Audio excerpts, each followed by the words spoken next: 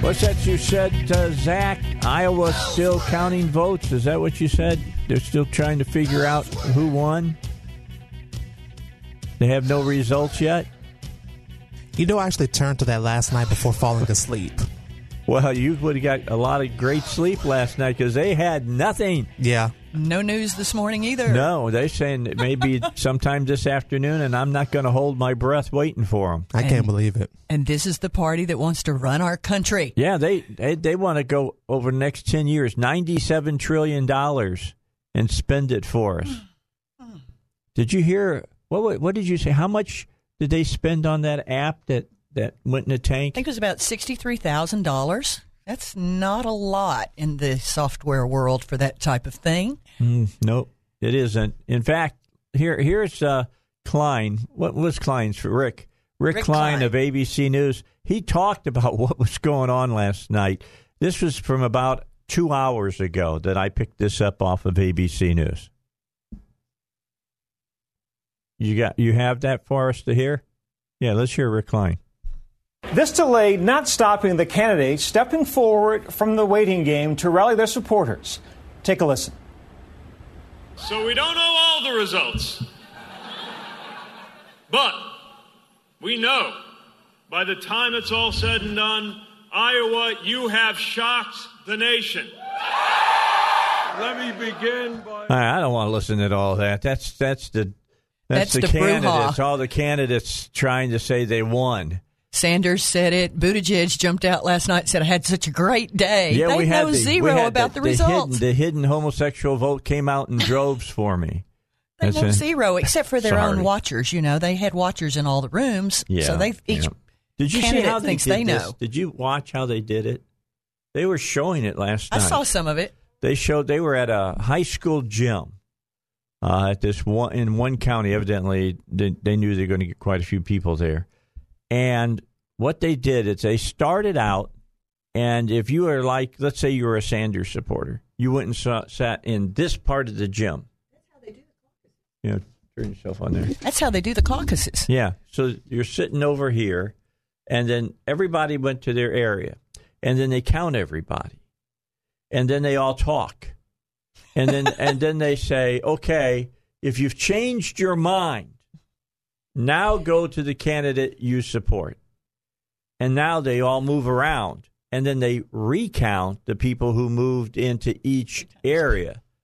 Was it 3 times? I think they do that 3 times. And then they take and they add, subtract, and divide, and they come up with an overall percentage. My understanding is in each caucus place, they count the number of people in the room, total people, and then you've got to have 15% of those total people in your corner. By the way, in one county, Biden didn't have 15%. I know. And it was one of the bigger counties. The video, I mean, if you were watching TV, you saw some of the video and some of the I saw Warren's table looked like it was very, very thin at this one place. And then another place, there were lines of people, and Biden's line was really tiny compared to all the other lines. Right. Now, I said it's kind of like musical chairs. How do they know? You know, is it like at 6:15 a.m. we're going to count your room, and then you get to move around, and at 7:30 we're going to count again? How do they know when the music stops? Yeah, they play cakewalk music. Oh no! You remember going to the schools and they did the cakewalk? Oh yeah, cakewalk. And you'd walk around, and the music would stop, and if you weren't in a square, you lost. You lost. You had to get out if you didn't get a seat or whatever.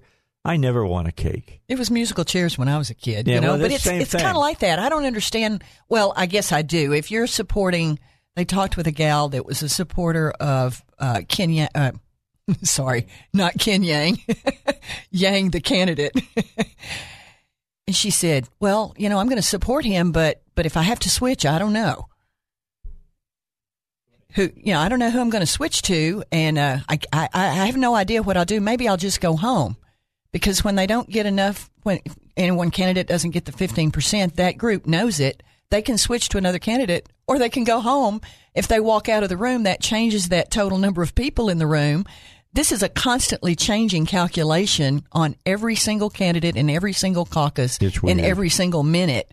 And I find it appalling that they did not test the software on this smartphone app. They didn't even check it. But here's what was weird. It didn't work, okay? Fine and dandy. They had all the paper ballots and everything. When they tried to call them in, they couldn't get through. Well, that was the second failure. The backup call, you're supposed to be able to call the phone line for help. Somebody 2.5 hour wait somewhere. Yeah, somebody fell asleep somewhere. I'm just telling you. They were supposed to have a 3-prong system. You know, it was the cell phone thing, the app on the phone, but they were supposed to be, and they did, take photographs, and then there was some kind of calculation on the actual delegates. And that's the 3 pieces that didn't match up, they said. I wanted to tell you, Zach seems to have gotten in touch with one of the caucuses still that's meeting. Go ahead. What are they doing over there, Zach? Okay, he's trying to hook up. There it is.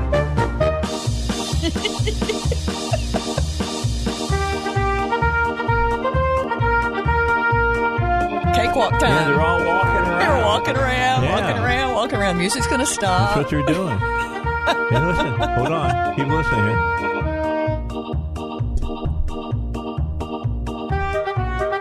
This went on all night in Iowa. All right, just one delay. See?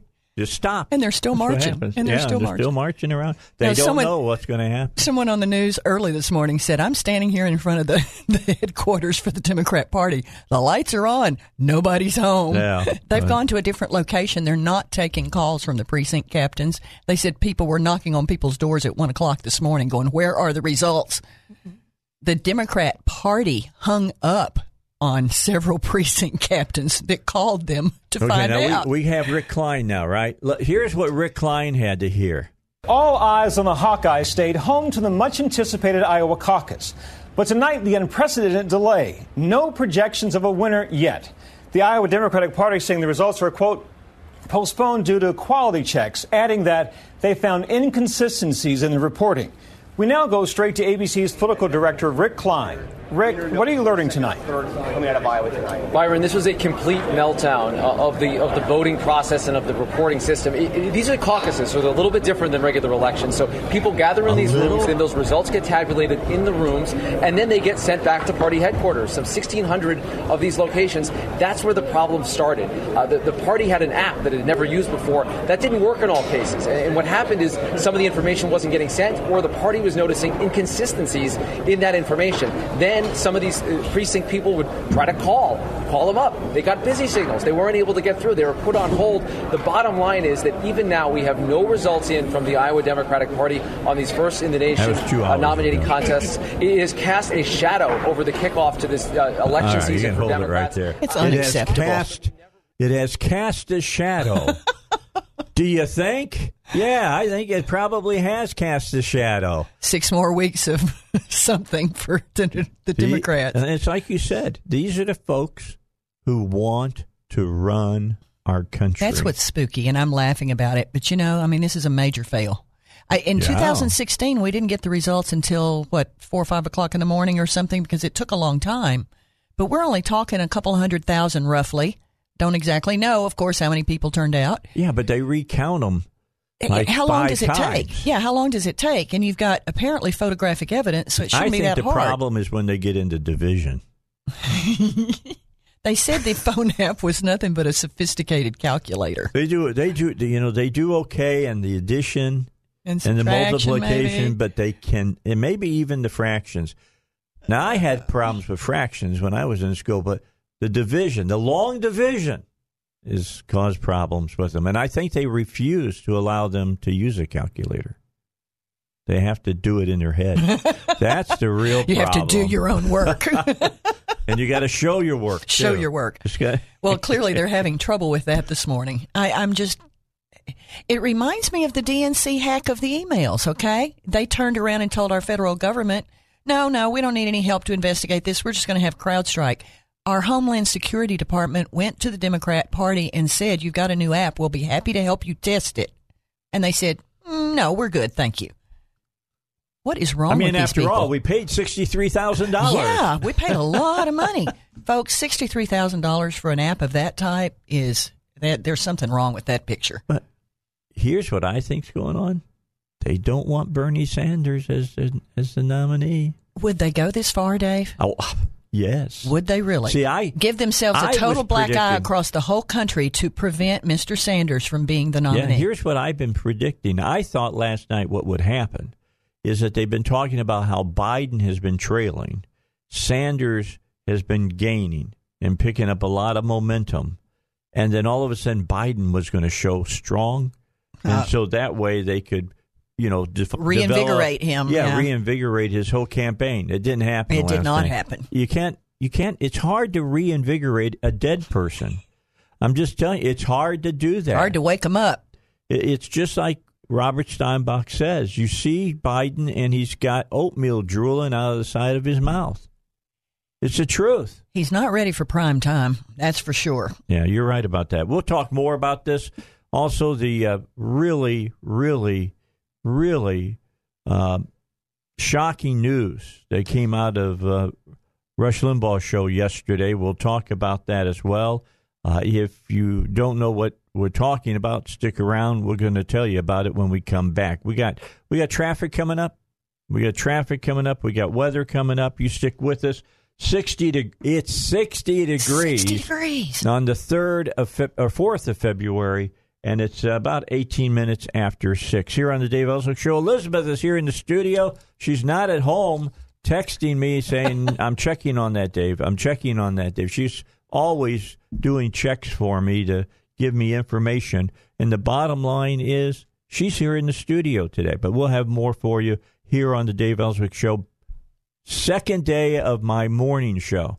Start at 6 a.m., go to 9 a.m. I'm up at 3 a.m. checking out the stories so that we can tell you what you need to know. So when you get to the water cooler today, if that's where everybody stands now, I don't even know if it's the water cooler. It might be the vodka cooler for all I know. The Keurig maker. Yeah, the Keurig maker. As you're getting your cup of coffee ready.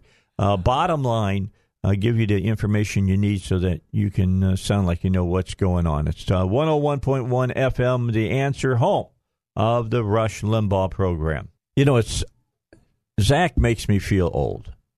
I just got to tell you, put your headphones on, get your microphone there. You make me feel old, dude. I told him I wanted a piece of audio from 1974, okay, for Patricia Hearst. He goes, Patricia Hearst? Uh-huh. Yeah, he doesn't know who Patricia Hearst is. Patricia Hearst was the daughter of Randolph Hearst, correct? Yep. Who was a big newspaper mogul at the time. Huge mogul. Yeah. Huge. Lots and lots and lots of money.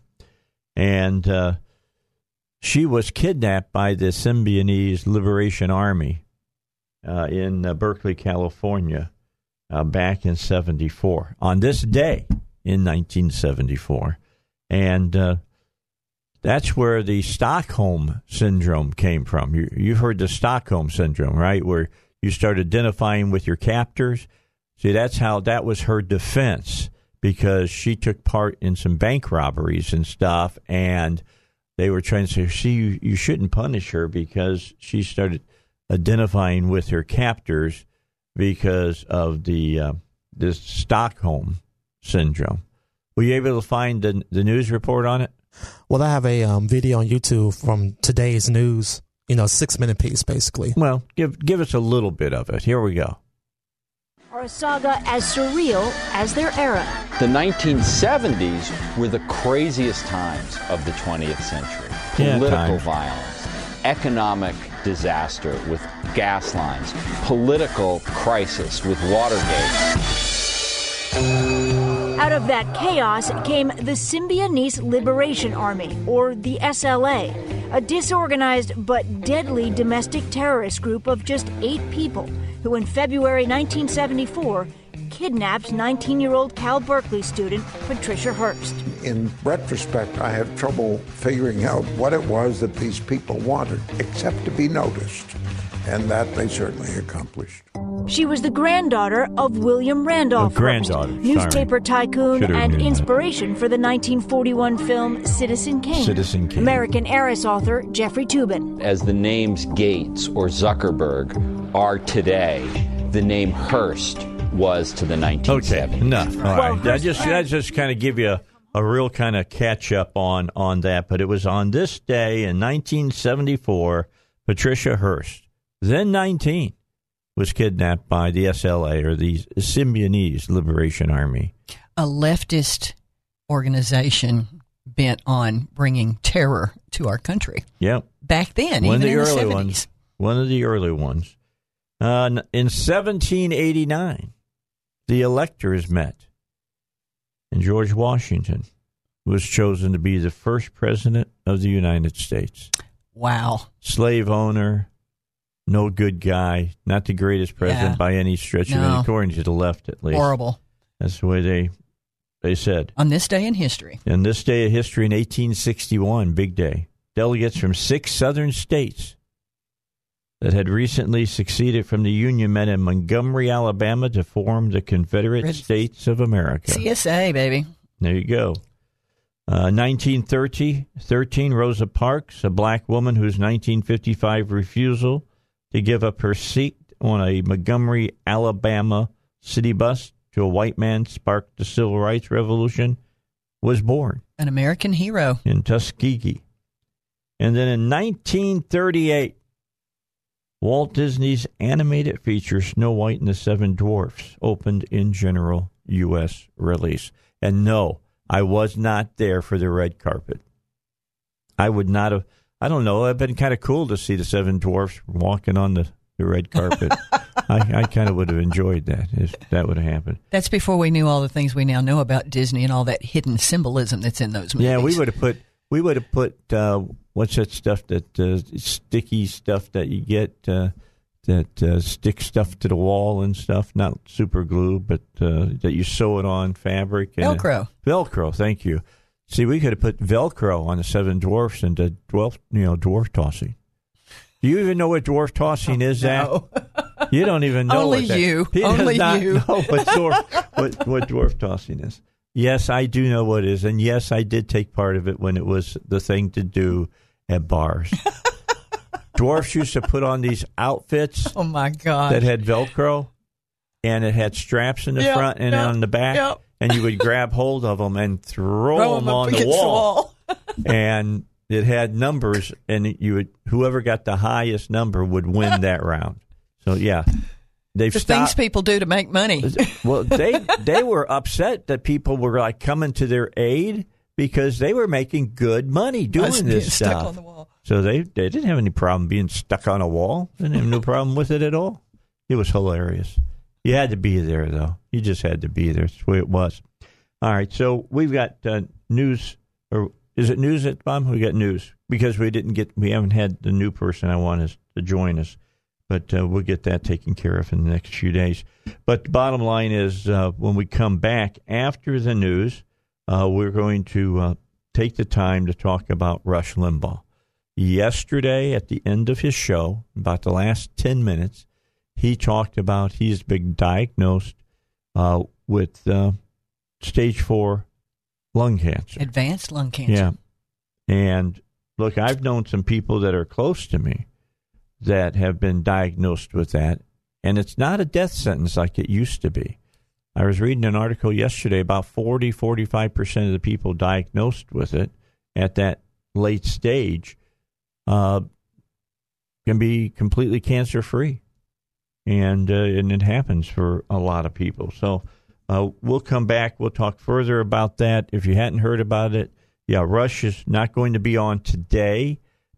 He's hoping to be back Thursday is the word that we've been given, which means he's having some tests run today and tomorrow, then come back on Thursday. Stein will be on today. Mark Stein, and I know there's many people that are sort of fans of Mr. Stein, and he probably will be doing a lot of the fill-in, is what he said. Yes, he will. He'll be doing quite a bit of that.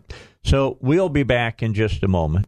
We're going to have some traffic, weather for you, and all that kind of stuff, but news first right here on 101.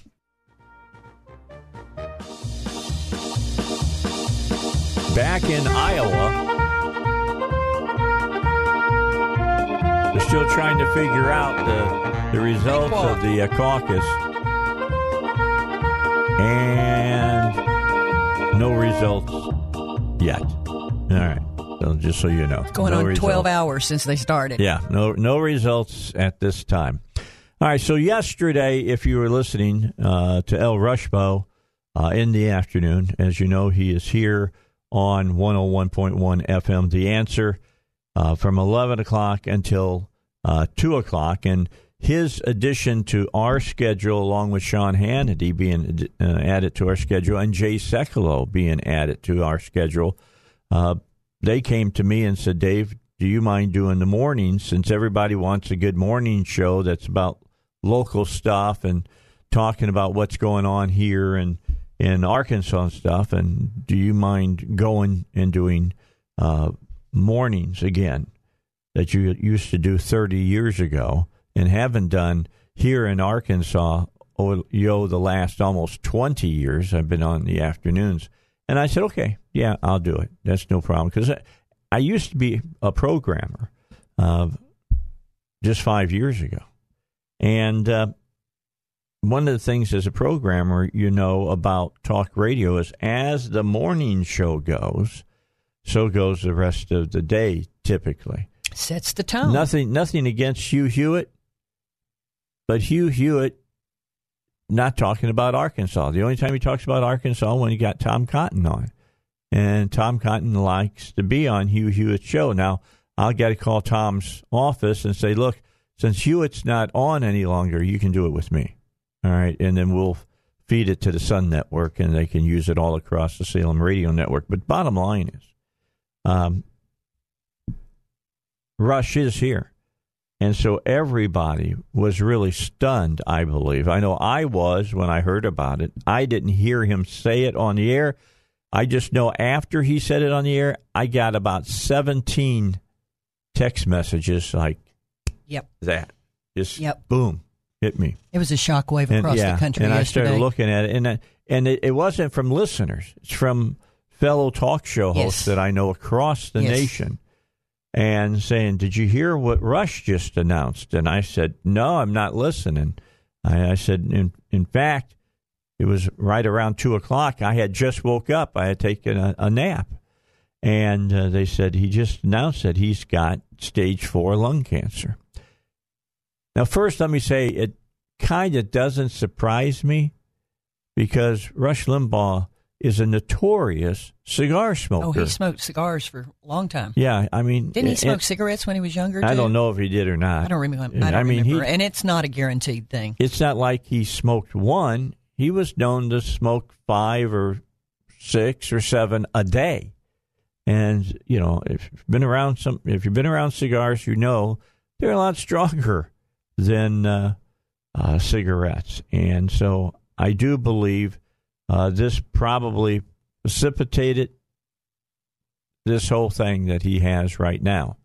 I can't say for certain that that's the case. I mean, it could be secondhand smoke, but 80% of lung cancers are caused by smoking. And so Rush has been known to smoke cigars, believe me. But it's not a guarantee. I've met him several times, and he was smoking a cigar. Oh, yeah, and he used to be a cigarette smoker. But I know an individual that a lady was diagnosed with stage 4 lung cancer, has never smoked before in her lifetime. Yeah, it could be secondhand. I mean, you can get all sorts of diseases from all sorts of reasons. Could run in your family. Believe it or not, it does, genetically run in some families. Yes, it does. Like a lot of other diseases, we have genetic predisposition, that 50-cent word. Yeah. We just hope, I know he can get the best care. Wait a second, I'm going to give that word 75 cents. Oh, come on. That's better than a 50-cent word. Just add it up. You know, it's got a lot of letters in it. It's got a lot of, you're right, right. It's got a lot Let's try of letters. Again. All right, so 75 cents for that word. So remind me as you're leaving today to give you 75 cents. Just tally it up. Just tally it for up. all of that. But yeah, it can, and it's tough. The treatment for it is tough. But if I know people who have had it. I know people who are tough, and they get through it.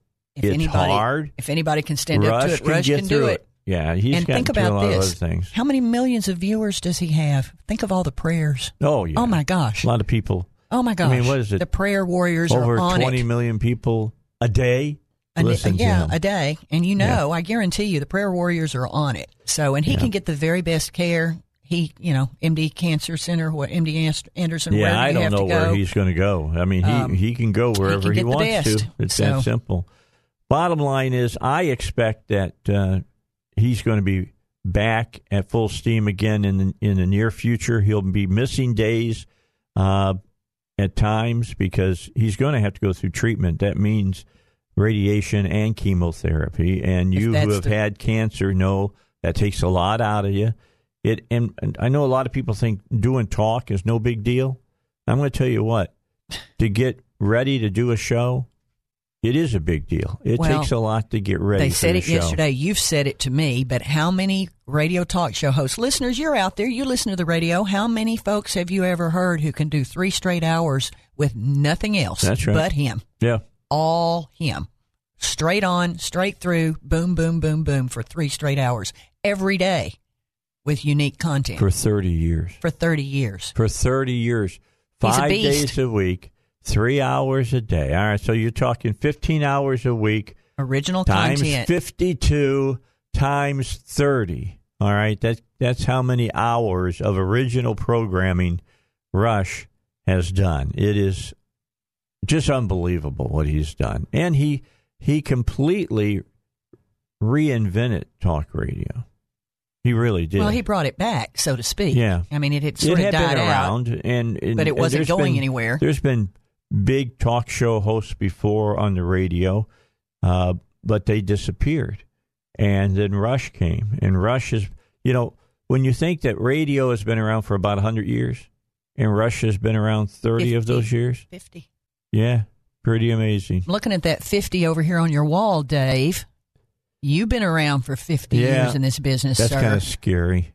You've been doing original content. You've been doing hours and hours every day. We wouldn't be sitting here right now if it weren't for Rush Limbaugh, though. No, really.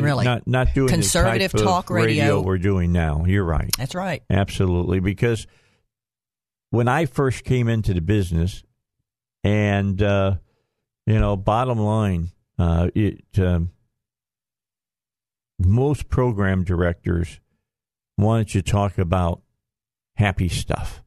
They wanted you to talk about happy things, and that's what they wanted because it was kind of I do. It was kind of a break over from rock and roll radio is what it was. In fact, the first talk show host came from rock and roll radio because the morning shows on rock and roll radio was a precursor of talk radio. I mean, I'll give you a really good example of that right here in Little Rock. I know what you're going to say. Okay, because you've got Tommy. Yep. Over there on the buzz, and he's doing talk now. But he used to do talk on Magic in the mornings on a rock and roll station. Here's what I never understood, and I've argued this with many an owner. Your first, your morning show, someone like Tommy, and I think Big Dave was part of that and whatever, and you have this huge listenership to it, and you're selling ads for huge amounts of money. Little Rock, big money, but we're still talking. It's the market we're in. Higher ads. And then suddenly it was all music all the time, right? To do that. And their ratings would go from like a 9 share to a 3 share. And I said, why don't you continue doing the talk? That's what people want to hear. And this is the bottom line. It's still the bane of radio and media. Don't want to pay another person. There you go. Isn't that the case everywhere? That's what it came down. I don't want to pay another person. Easier to run the mechanical equipment and let it run the music. What happened is that they'll just get really, really popular, and then I'll have to pay them more. And I said, you'll be able to because you'll be making more money. Spend money to make money? That just makes sense to me. So anyway, that's a little stuff going on in radio. But And you're seeing it play out terribly within the business now with some of the big boys and how they're just lopping heads off left and right. They can't afford to radio keep it. stations. Well, they can. Keep it going. Oh, they can. But they don't. They say they cannot afford to keep it going. Yeah, that's what they say, because the bane of radio was when mom and pops that owned the stations got out of the business and sold to the big boys, and the big boys have to make the numbers for the stockholders. And it's not about pleasing the listeners. No, it's about pleasing the stockholders. That's exactly right. And they don't understand that those two things are sort of connected. And the content on the radio station is not what stockholders are worried about. They're worried about the dollars and cents that the radio station is making at any given time. And I'm not going to say that some of the stations didn't have a lot of fat and needed to be trimmed some. But there's a difference between taking fat off the body of a radio station and starting to amputate limbs. That's totally different. You ought to talk to listeners. You know, I'm a radio listener, have been for a long time, all my lifetime. I think listeners, my personal opinion, I'd rather hear an individual talking to me a little bit and some music, sure. But, I mean, I can go home and play my podcast and play my music all I want. I want that interaction. It's like they said this morning about Rush Limbaugh. He makes people feel that he's personally connected. He's sitting with you in your car. He's sitting with you in your kitchen talking to you. That's what I like as a listener about talk radio. Hey, break! Break! Oh, sorry, I was riding with a guy out there on 67, and he just about hit somebody in the rear end. He wasn't paying attention. Careful. He was listening to what you were saying. Was listening. Yeah, we got to be careful. But I'm just saying, you know, we want some interaction. We don't want just a cold, sterile music playing all the time. I think listeners like interaction. Yeah, I agree with you wholeheartedly. And they do like a little bit of music because we got to get to traffic and we got to pay some spots and whatever. Here's what's going still on in Iowa right now. A little bit of music here for you here on the Dave Elswick Show. Yep. Watch for your chair. All right, this story just breaking. Zach, you're going to love this one. Clinton campaign veterans are the people who run the firm that built the disastrous Iowa caucus phone app. It was Clinton people. We should have known it all along. The left is so incestuous. We should have known. I mean, are they scheming along to put Hillary back in at the last minute? Well, we played that audio last week about her saying, "Yeah, you know, I can hear it calling me." If you folks are Bernie Sanders supporters, you should be beyond livid. Yeah, a little bit away from politics. Did you see this about KJ Costello? Zach, you didn't see it? You know, the quarterback of Stanford? He's transferring to Mississippi State for his final season of college football. It was a play for Mike Leach. He'd been dominating 2018 campaign with the Cardinal, announced the decision on his Instagram yesterday. And so here he comes. It's a huge get for Mike Leach and the Bulldogs. It's a massive transfer signing. Everybody knows Leach likes airing it out all over the field. Yeah, Texas Tech comes to the SEC, kind of what's going to happen. Throwing the ball is what the offensive genius loves doing. It's made him a winner everywhere he's gone. It's allowed his quarterback to put up monster stats. And now he's building up a new offense in Starkville, and he just found himself his quarterback because Costello is a very good player. He had some injury issues last year, but I'll bet just about anything he flourishes under Mike Leach. I bet you he does very well. He's going to put up some big, big numbers. No surprise to me to that.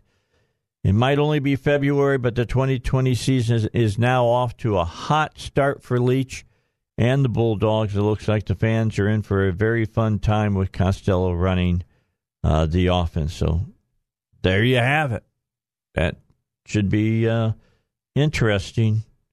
The SEC's really changing. The West is really changing. They've come to the modern day. That's basically what they have done. All of them. Well, for the most part, I would say probably about 65% of the conference have decided to finally open things up. Yeah, just really, really crazy. It's nuts, man. I got to tell you. It's really crazy about what's what's coming on, man. I'm just telling you. I mean, think about it. LSU had to get rid of Les Miles in order to change things up. He left. Les Miles, they ran him out of town. He had to go. I mean, they were losing to Alabama for 8 years straight. And I mean, it was unacceptable, basically. Yeah, just you couldn't get into the playoffs is one thing, but doggone, can't be losing to Alabama every year. Some of the worst offense you'll ever see in football. That's terrible. Well, and he couldn't tell time on the clock. We saw that happen more than one time. You know, I can't remember who the Washington Redskins player was. It was a great offensive lineman. Okay. And Mike Ditka used to say he's got the thought process of a melon, and that was kind of the same way with wow. Les. I mean, not the brightest bulb in the box, so to speak. I'm just saying. And nothing against LSU fans. Please don't inundate me with emails and texts today. All right. I mean, heck, you got a football coach right now. You listen to him talk, and you still don't. Do the players really know what he's saying? He sounds like my old high school coach, Seipold. He does. He sounds like he gargled broken glass when he got up in the morning. But whatever he's saying, his body movement along with it, it motivates the team. It motivates them. So whatever. Else. He's really something to watch. He is. I mean, he's a passionate man. I love That's him. who he all is. right. And he's a guy. He's taken his licks over the years. No, most definitely. I mean, USC gave him a chance, and he did a fine job. But then they let him go because, of course, they wanted to improve from Ed Orgeron. He comes to LSU. They give him basically the entire, everything that he wanted to do, and he's taking advantage of it. Yeah, I agree. And you can't argue with the success he's had. Now, I'm going to got to be honest. If you're an LSU fan, you got to be honest, too. Because Burrow's going to be gone next year. That's right. Who's that wideout they got that runs like the Flash? Man, they have so many of them. I can't even think of his name right now. The guy who caught like 3 touchdown passes in the playoffs. I mean, he was incredible how quick he was. This is the year, just to say, for the NFL draft, this is the year for wideouts. This is a wide receiver draft. It's year. Arguably the best wide receiver draft. It may be the best. Ever. You're right. Just for consistently having a lot of them. Colts are already talking about they want a good one. I think they need to find themselves a decent quarterback. They're kind of looking at that kid from Utah. Looks like they're looking at maybe drafting him. Be interested to see how well he does. But yeah, they need somebody who can throw the ball down the field. I mean, the way Luck got out of playing the NFL, I don't blame him for getting out because he had been injured so many times. I just didn't like the way he did it. Well, what's close interesting to the is season as it was. What's interesting is because, like I say, he was carrying that team for years. And then when they finally, or let's say they changed management, they changed what do you call the front office, and they started making moves to improve the team around him. And then he leaves. It's like, man, if he wasn't so beat up, if he wasn't mentally drained from all the hits he took, the team is actually a pretty talented team. Okay, so I got to ask you, we got just a couple of moments left here. We're going to have to take a break for news. I know you're a Patriots fan. You're a huge Patriots fan. You have not known anything but Tom Brady. That's right. With the Patriots. Now he's a free agent. $30 million a year has been offered by the Pats. Yep. But I don't think money means that much to Tom Brady, to be honest. He's got, Tom's got a lot of money already. I will be interested to see if he wants to go somewhere to prove that he's that good, not that the coach is that good. Yeah, just like a few years ago, Bill Belichick wanted to trade Brady for Garoppolo. Yeah. And he wanted to prove without Tom Brady that, he's as good of a coach. But to tell you the truth, I think that as long as we possibly get the pieces that we need at wide receiver in other places, I think he'll come back. I think so. For all the people who think that they can play NFL quarterback, well, why didn't he do that? Let me just tell you what. Watch the replay in the fourth quarter when the San Francisco quarterback fell back and the defensive end for the Chiefs got loose and got a straight shot at him. Yeah. And he hit him into tomorrow. I mean, he was laying on the ground and was holding his head. You could tell that one had rattled his brain. Right. He probably was seeing 3 people as he walked off the field. I don't know how he came back in when he did. I think the guy probably should have been under some kind of protocol or something. He came back in, but he was not the same. No, he was not. That guy just ran right. He tackled him, as you say. He ran through him. That's what happened. All right, we got to get to break. We got news coming up. Stick around. The Bible guys are on their way. They've got all kinds of answers for you. Got all kinds of questions for them. If you got a question for the Bible guys, it's BibleGuys@SalemLR.com.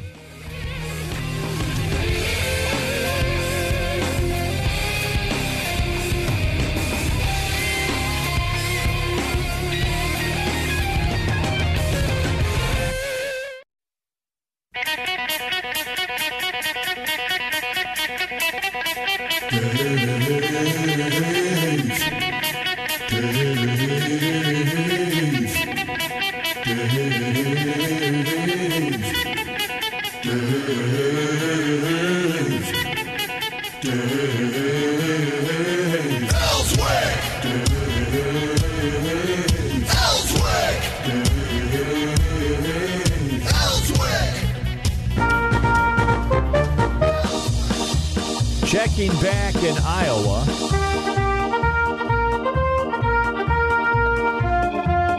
Still no numbers today.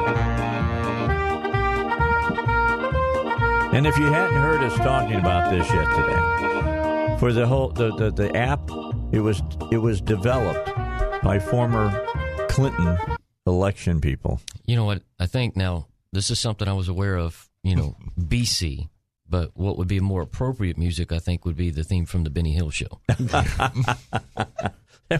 That would be a good one. I just wanted some cakewalk music. Right.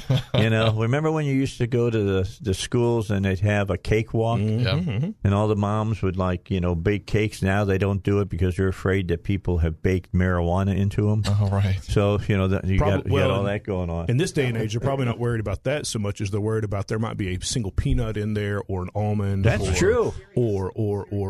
Yeah, so. Absolutely. Something somebody's allergic to.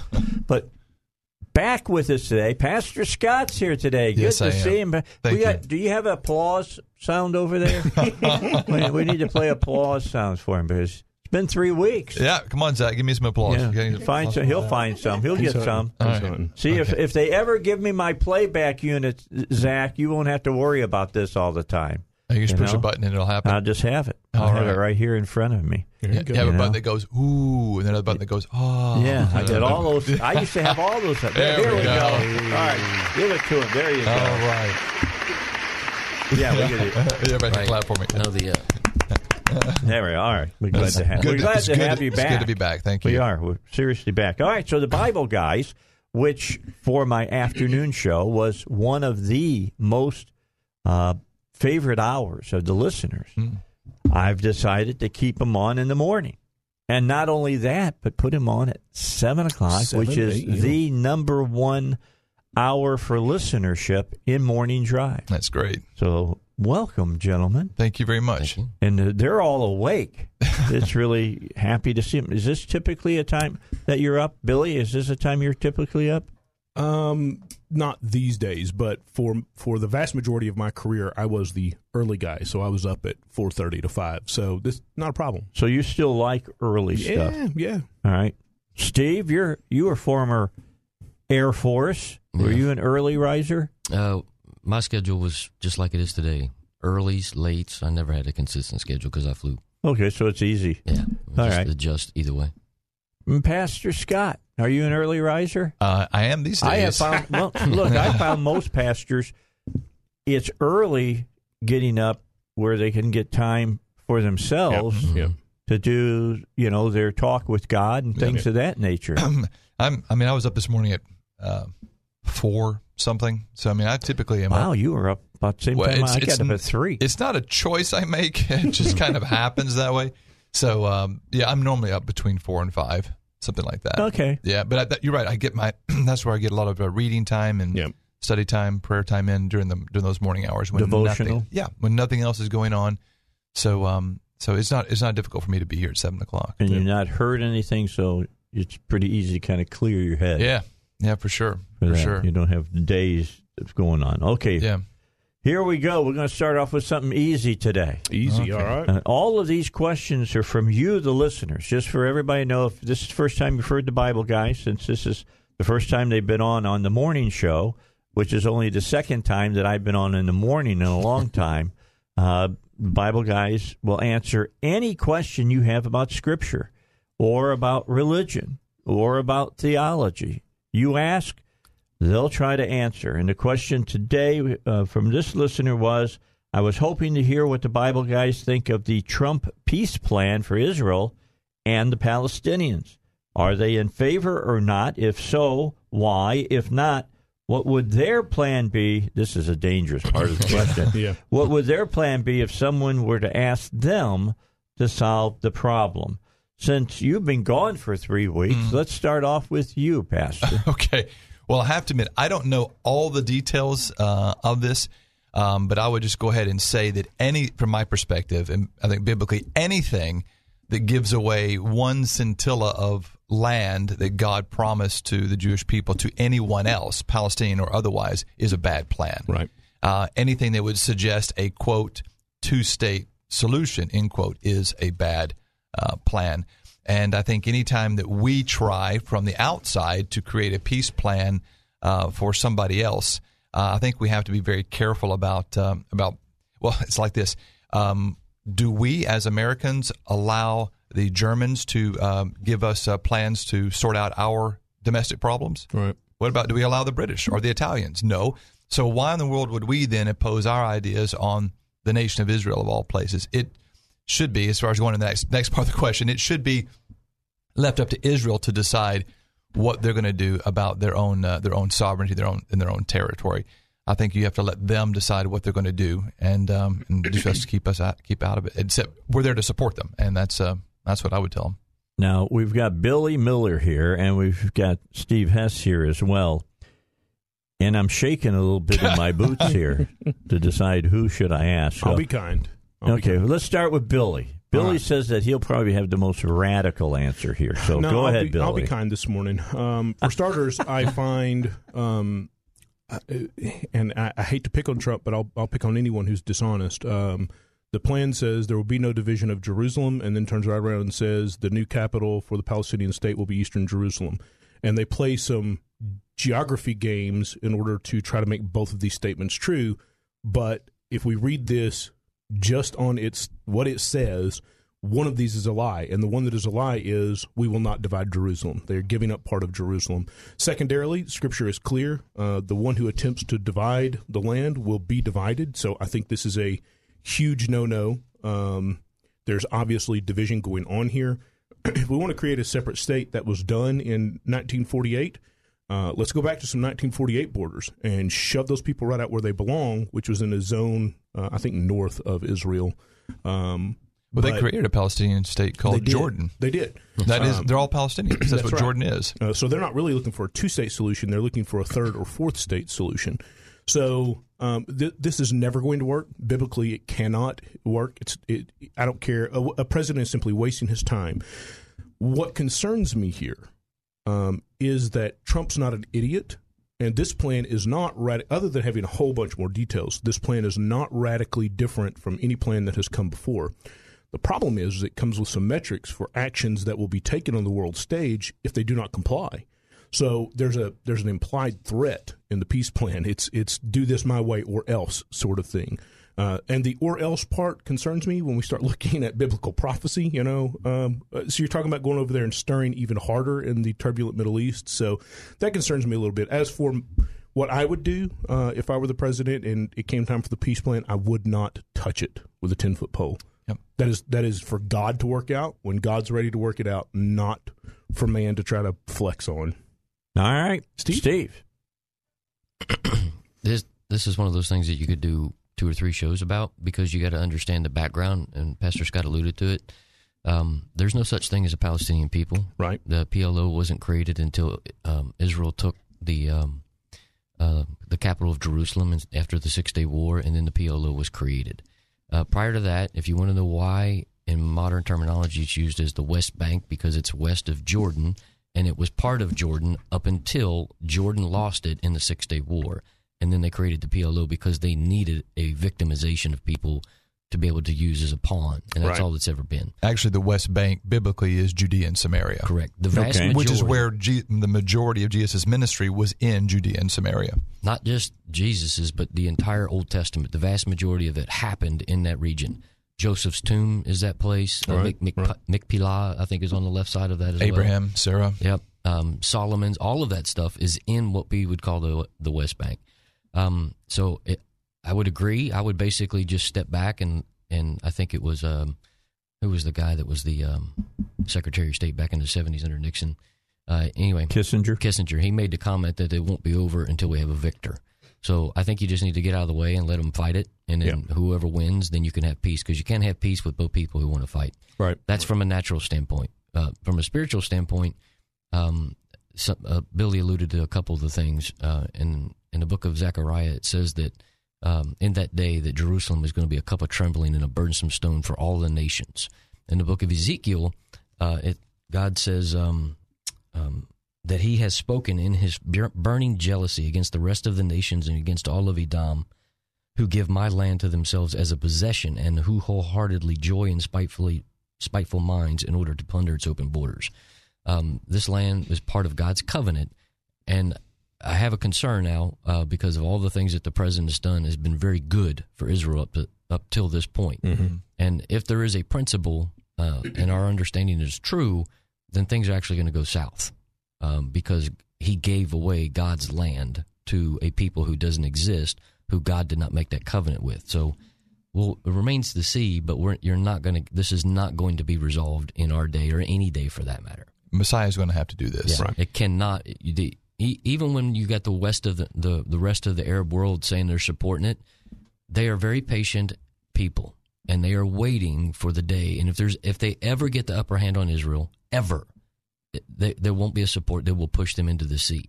So the only reason that Saudi and Oman and all the other nations to the left, east, are supporting it is they're waiting. Unless I doubt very seriously they've had a repentant wake-up moment, but I think they're just waiting for the opportunity, and they realize that they can play the long game here. Yeah. And I'll go ahead and cast in there where Pastor Steve was mentioning there about Zechariah, about the Jerusalem becoming a cup of trembling. It goes on to say that whoever messes with it will be cut to pieces. Yeah. And that the stone will actually fall and crush them. So we're best to let Israel, obviously give it to God, let God handle it. Let Israel fight their own battles, and we have nothing to do with it except to support them and to pray for them. All right. That's the first segment of the morning show version, man. Wow, that was some good stuff there. All right. 7:18, we got traffic, we got weather. We're going to catch up on all of that when we come back. Does it still exist or doesn't it? Do people still prophesy? We'll talk about it when we come back with the Bible Guys here on the Dave Elswick Show. It's the morning show. We start at 6. We go to 9. At 8 o'clock, Liz Harrington from the RNC will join us. We'll talk with her about Iowa. Not a whole lot to say except no votes yet. And we'll also talk about the President's State of the Union. All right, continue with the Bible, guys. If you have a question, let's say during the week you come up with a question, just send it to BibleGuys at Salem, SALEMLR.com, and I'll get that, and I'll make sure we ask it in order of all the questions that come in with the Bible Guys. They'll be here every Tuesday at 7. You go, every Tuesday? They've been doing it for 2 years now. Mm-hmm. They've been doing it in the afternoon, coming in at 5 o'clock on Tuesday. Now they're coming in the morning. And I personally, that's better. You got the whole day in front of you guys. No problem. All right, here's the question. I was wondering about your view on prophecy. is it still possible for people to prophesy things to me and it be legitimate? How do I know if a prophecy is real and if I can put my hope in it? If they say something is going to happen in 10 years from now, I obviously have to wait to see if it's true or not. But how do I know if I can trust it today and for the next 9 years while I wait to see if it comes to pass or not? Thank you. Well, the prophecy is the gift of prophecy is one of the gifts that's mentioned. Gifts of the Spirit. The gifts of the Spirit. But it's a little bit different than how we would look as the Old Testament prophets that are really predicting events to happen. Now, there is some aspect of that, but it's not on a what they refer to as nations prophets or a national level. There are some men that claim that, but I also am very cautious with prophets because there are so many people nowadays that are prophesying, especially where we're at and with the things that are going on in the world. You can't,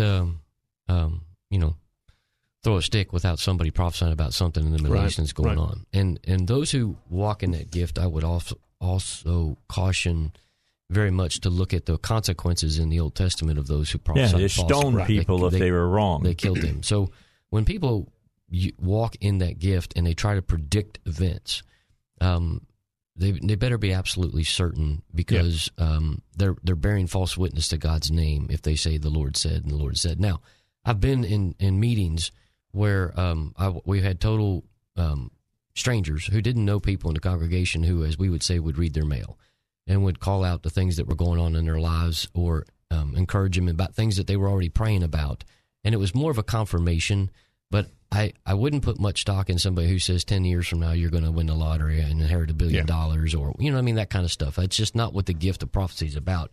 It's usually exhortation and edification of something that's already going on, or in some cases, if there's sin in your life, that they'll tell you what that is. And so it's a real gift. It really happens, but I just don't see much evidence in the New Testament for it on a national level, meaning they're going to prophesy events, because I can promise you, as much as that stuff I watch and listen to, not prophecies, but end time stuff, there are so many people out there. I mean, back in 2015 when we were having the blood moons and all those things, you couldn't sling a dead cat without somebody prophesying that a tidal wave's coming. And now, if you know somebody like that and you've ever had anybody prophesy things like that and they have not come to pass or what they said was false, you need to confront them and call them out.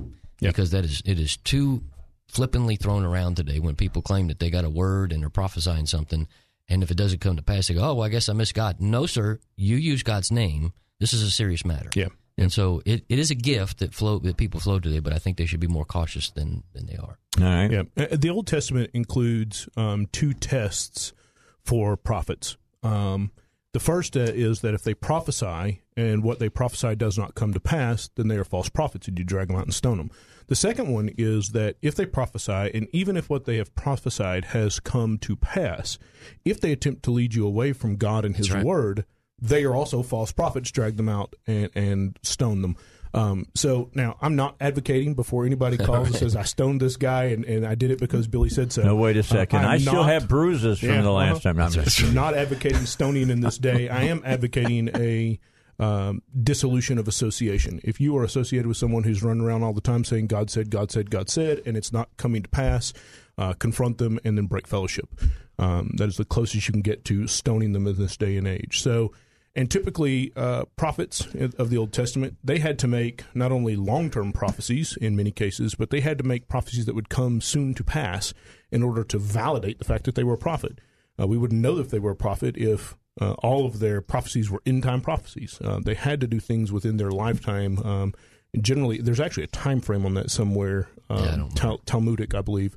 But that they have to make a prophecy that comes to pass within a certain period to ever receive the official stamp of being a prophet. So, prophecies that are general, there are people in Hot Springs that'll do that for about $20 and lay your palm in front of them, they'll read your future. I don't buy things like that either. That is a gimmick by and large. And it is one of the things that I find most offensive because I think it is offensive to the name of God. When you take a sham and stick the name of God on top of it, you offend everything there is about me. Yeah. The question that the person asked was, when someone gives it a prophecy, how do you And if it's how do you know it's true? How do you know if it's 10 years out? How do you know if you can put hope in it? And I would just add to that, if someone, first of all, and I think we may have already touched on it. I was outside in the booth, but if someone gives you a word and you can find that word substantiated in Scripture, if you can see, okay, that word, it is within bounds of the Scripture, then you know you can trust the Scripture. But then beyond that, maybe this word comes and it actually confirms something that's already in your heart. You've been praying about something, or you've had something on your heart, you've had something on your mind, you felt God has been leading you in a way, and then somebody comes up and basically kind of reads your mail and says, listen, you've been praying about X, Y, and Z, and it's right. And then they give a prophetic word that's really based in Scripture. Things like that, you can say, you know what, I'm going to stand on that word, and I'm going to believe God for that. As a matter of fact, Paul actually tells Timothy, he says, do a good warfare with the prophecies that have been spoken over your life. Right. So there's a way to stand and to hold on to prophetic words that have been given to you. But the way you're going to test them in our day is you test them against the Word of God. Yes, that is biblical. Yes, it is grounded in the Word. And yes, it confirms something God's already spoken to my heart. So I will use these two parameters to say, okay, I can actually stand and believe for this, or stand in faith on that. And I believe that's a good place to be. But obviously, these other things, the guys have already touched on it. We got more questions coming up, but we got to get a break in. We got Russia's update coming up. We want to give that to you. And when we come back, we're going to talk about, can you truly pray in faith for an end-time revival? We'll talk about that next with the Bible Guys right here on 101.1 FM. The Answer. I'm Dave Elswick. Stay tuned. Now I know what Moses felt like. I hold up my hands. Quiet, guys. That's right. All right. And the voices parted. But the sun did not stop. All right, just letting you know. All right. Are you guys political? Well, that's the second question. Let me give you the first one. Can I truly pray in faith for an end-time revival, or are we to just prepare ourselves for apostasy and sin abounding like the days of Noah? Do they believe we will go out in a blaze of glory? And I guess they being you, that we will go out in a blaze of glory or not? The will of God is this, that none should be lost. Don't be praying for an end-time revival. Be praying for a revival, period. Mm-hmm. Don't wait until you think it's about over before you start trying to see a revival. As far as the apostasy, there's apostasy coming, but as it's already happening. Yeah. As we see the worst of Noah, we should also be seeing the best. Yeah. I would say that you should never stop praying for a move of God. And that's exactly what the Word does say, that at the end of time it says, that when sin abounds, it says then grace much more abounds. So the darker it gets, the more we should be believing God for a revival. Amen. And just throwing this out here, I have really felt that this year is, and I've declared it in my church, is a year of the Spirit.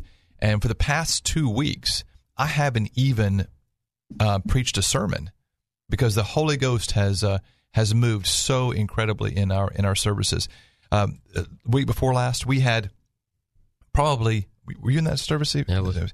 We probably had maybe 20? Yeah. 20 or 30 instant manifestations of healing. We had this one lady. She was weeping so much. She had glaucoma so bad she couldn't read her Bible without these big glasses, and she gets healed in the service. She doesn't even wear glasses anymore, and she's being able to read her Bible. I mean, people who've suffered from sciatica for years were instantly healed. People who had back problems. It was glorious.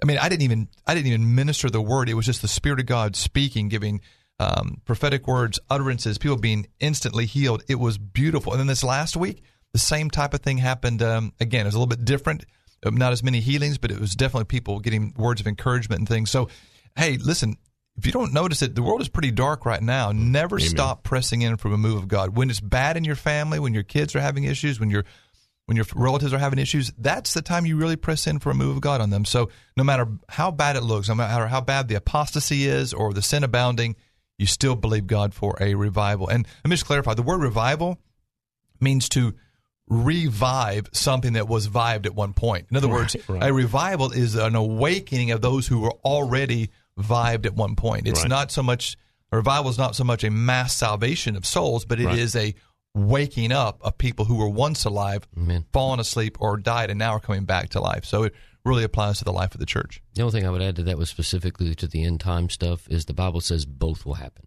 Yeah. There will be a great revival and a great falling away. Yeah. It'll happen simultaneously. All right.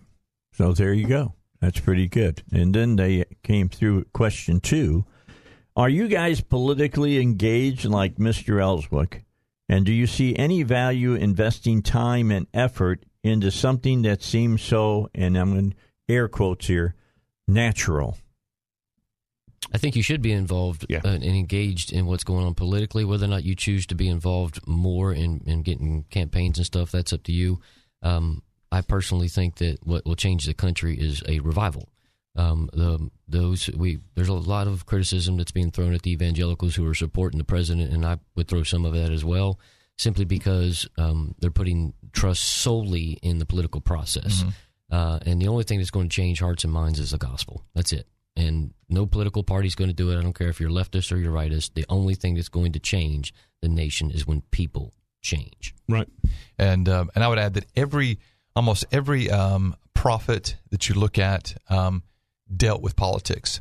Every prophet was in the face of a king. Every prophet was counseling a king or speaking to governors or dealing with things in the political realm. So God would send his prophets. He would send them to deal with things. John the Baptist was rebuking the king for having his brother's wife. I mean, there was always, God was always sending prophets into the palaces, prophets into the face of leaders. So God intended for us to be involved and engaged, but there is a danger that you lean so much to the natural that you forget, like Pastor Steve said, it's only the gospel that's going to change this nation. It was the gospel. What was it that, who was the French guy who came over? De Tocqueville. Yeah.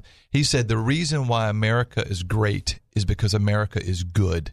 And the reason why America is good is because the gospel is preached on every corner of every village, of every hamlet, and of every city.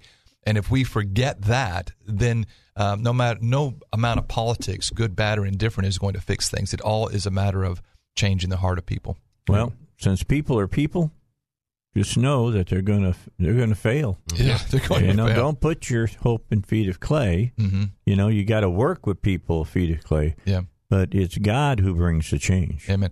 I even told my people this past week, the Scripture says to pray for all of those that are in authority, right? Mm-hmm. For kings and leaders and so forth. And at the bottom it says that we might live a quiet and peaceable life. Right. The goal of our praying for our government and for our officials is to benefit the people themselves.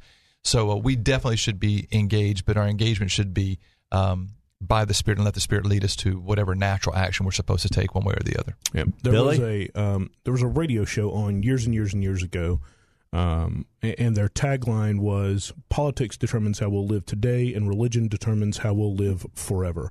So to me, these two things kind of go hand in hand. A lot of times, my religious position determines and affects my political position. It's the reason I support the people I do and the movements that I do and oppose those things that I do. So to me, both of these are radically important. Obviously, one, forever is much longer than my natural lifespan.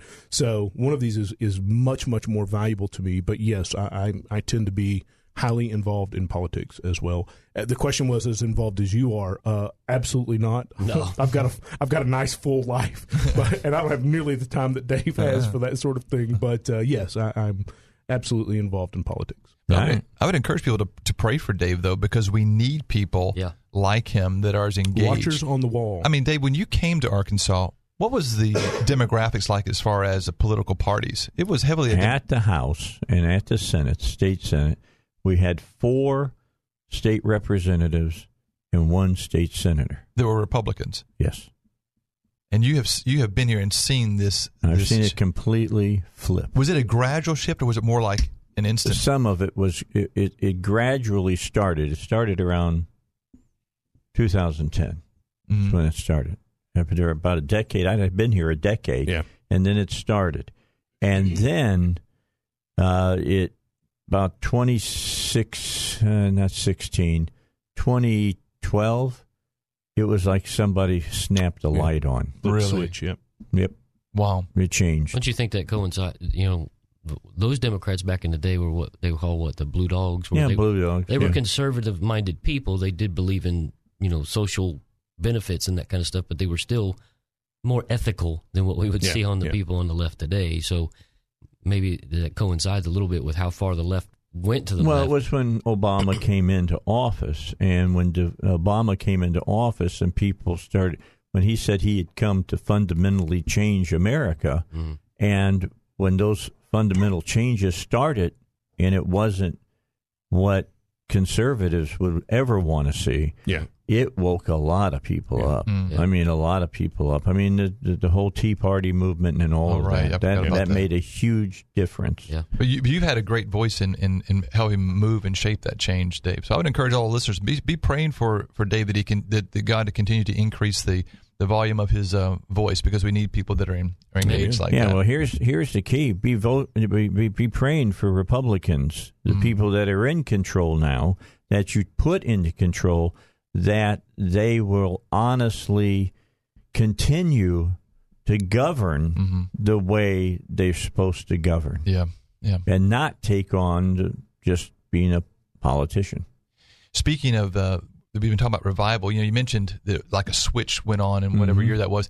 It's almost like that was almost like a secular revival. That's the type of change that can happen when people all of a sudden just wake up. It's happened at your church, at Agape. Yes, it has. So if you look up in the Spirit, when the switch goes on and people get vibed or revived, it changes the nation. The Great Welsh Revival. I don't know if you guys remember that, but it was so incredible in Wales that the pubs just shut down. It just began to transform the way that the society worked. The miners were saved in droves, to the point that when they went back down in the mines, the donkeys that would carry the coal out would no longer obey their masters, because the donkeys were used to being sworn at and beat to carry it out, and they got born again and went back down there, and they were being gentle and kind to the donkeys. The donkeys didn't know how to respond, as they wouldn't transport the coal. Right. That's funny. So the point is, it changes society when people actually get switched on to God. All right. For you who've just joined us, this is the Bible Guys. There are three of them here. You got Scott. He is the pastor of Agape Church right here in Little Rock. You got Steve, who works with Scott with their school that you can get involved in, and I'll tell you about that in just a few moments. And then Billy Miller is here, who works out at Tucker Maximum Security Unit. Okay, and works with the prisoners there at Tucker. Yep. That's what he does. We're going to take a break because it's 7:45, believe it or not. It's 61 degrees. It has been raining today. The rain is going to go on until Thursday. And so it's going to be some rain. I checked yesterday, and no, Home Depot is out of gopher wood. We got more coming your way in a moment on 101.1 FM, The Answer. All right, back with you. I was telling you that Steve works with Scott at Agape Church here in Little Rock. And Steve, tell people about the school. Okay, this school is what actually led me out to Agape. It's the school where Pastor Scott and I both graduated. He got his master's through there, got his doctorate through another one. But our mentor, Dr. Mosley, had started the school back in the early 90s, and it was a Hebraic root school. And it's different than most theological schools. Most of the times you're going to get taught the theology of a particular denomination, where this school is primarily focused on just the first century, partly into the second century, and then obviously everything prior to that, if we want to say, quote-unquote, Old Testament. But it's a Hebraic root school. We put things in the context of the Jewish roots, the historical context, the linguistical context, the geographical context, the political context, all those other idiomatic things, and anything else that's centered around how to understand the Scriptures and what it meant to those who were writing it and to those who lived in that day. And we don't really focus a lot on theology as much as proper interpretation and in that contextual setting. So the best way to say it is it's a Hebraic root school, and you will get a basic foundation on how to interpret and understand the Bible in its original setting, because the Bible was written by Hebrews, initially primarily to Hebrews. But even then, when we get into the New Testament, were dealing with Hebraic concepts that though we're going through into the Greek language, they were still having to go. They were taking Hebraic things and then putting it into the Greek language. And so we focus on that, and that's what the school is about. You can get a bachelor's degree, you can get an associate's degree. If you're not interested in a degree, you can audit classes. Each class, if you want to get a degree, is $200 a class. Or if you just wanted to audit the classes, you can pay $50. You don't have to take a test. You don't have to write a paper. You can just listen to the information. And you can find all that at AmericanInstitute.org. There you go. AmericanInstitute.org. That's where you go. Can I say one thing really quick before we get Sure, go. Just going back to that last question about the whole political thing and defaulting into the Spirit. When we do that, we still, God will lead us to be engaged. I just think of one thing like the March for Life, for example. Mm-hmm. Right. Things like that are the backbone of what makes things happen in the political world. But those are by people who love God, are motivated by the Spirit to be out there and to support the causes that we have scriptural basis for. So a big shout out to everyone who was attending the March for Life this year. But things like that definitely need believers' support and help in any way they can give it. Amen. All right. Can you please help me to understand the love of God? I know it's not a type of human love, so does it have emotion, affection, conditions? How should I show the love of God to others if it's not a human emotion? I'm going to give you 4 minutes on this, okay? And then I'm going to come back and we're going to talk about UFOs. Oh gosh. Okay. Right. The love of God. How you can't really 4 minutes. Okay. Does the love? It has all those things to it. It does have emotion. God is jealous for His people. God, how I longed. Yes, for God so loved the world that He gave. He sacrificed Himself because of His love. So yes, the love of God does have emotion to it. The Bible says, that we can that we're able to love God with all of our heart, with all of our mind, with all of our soul. So there's very much a overall giving to that. Yes, it has. God's love for us is not conditional. He loves us regardless. He doesn't love necessarily what we do, but it's like a parent love. It's an agape type love. It's an unconditional type love that goes on. As far as how we communicate that to other people, it filters through us.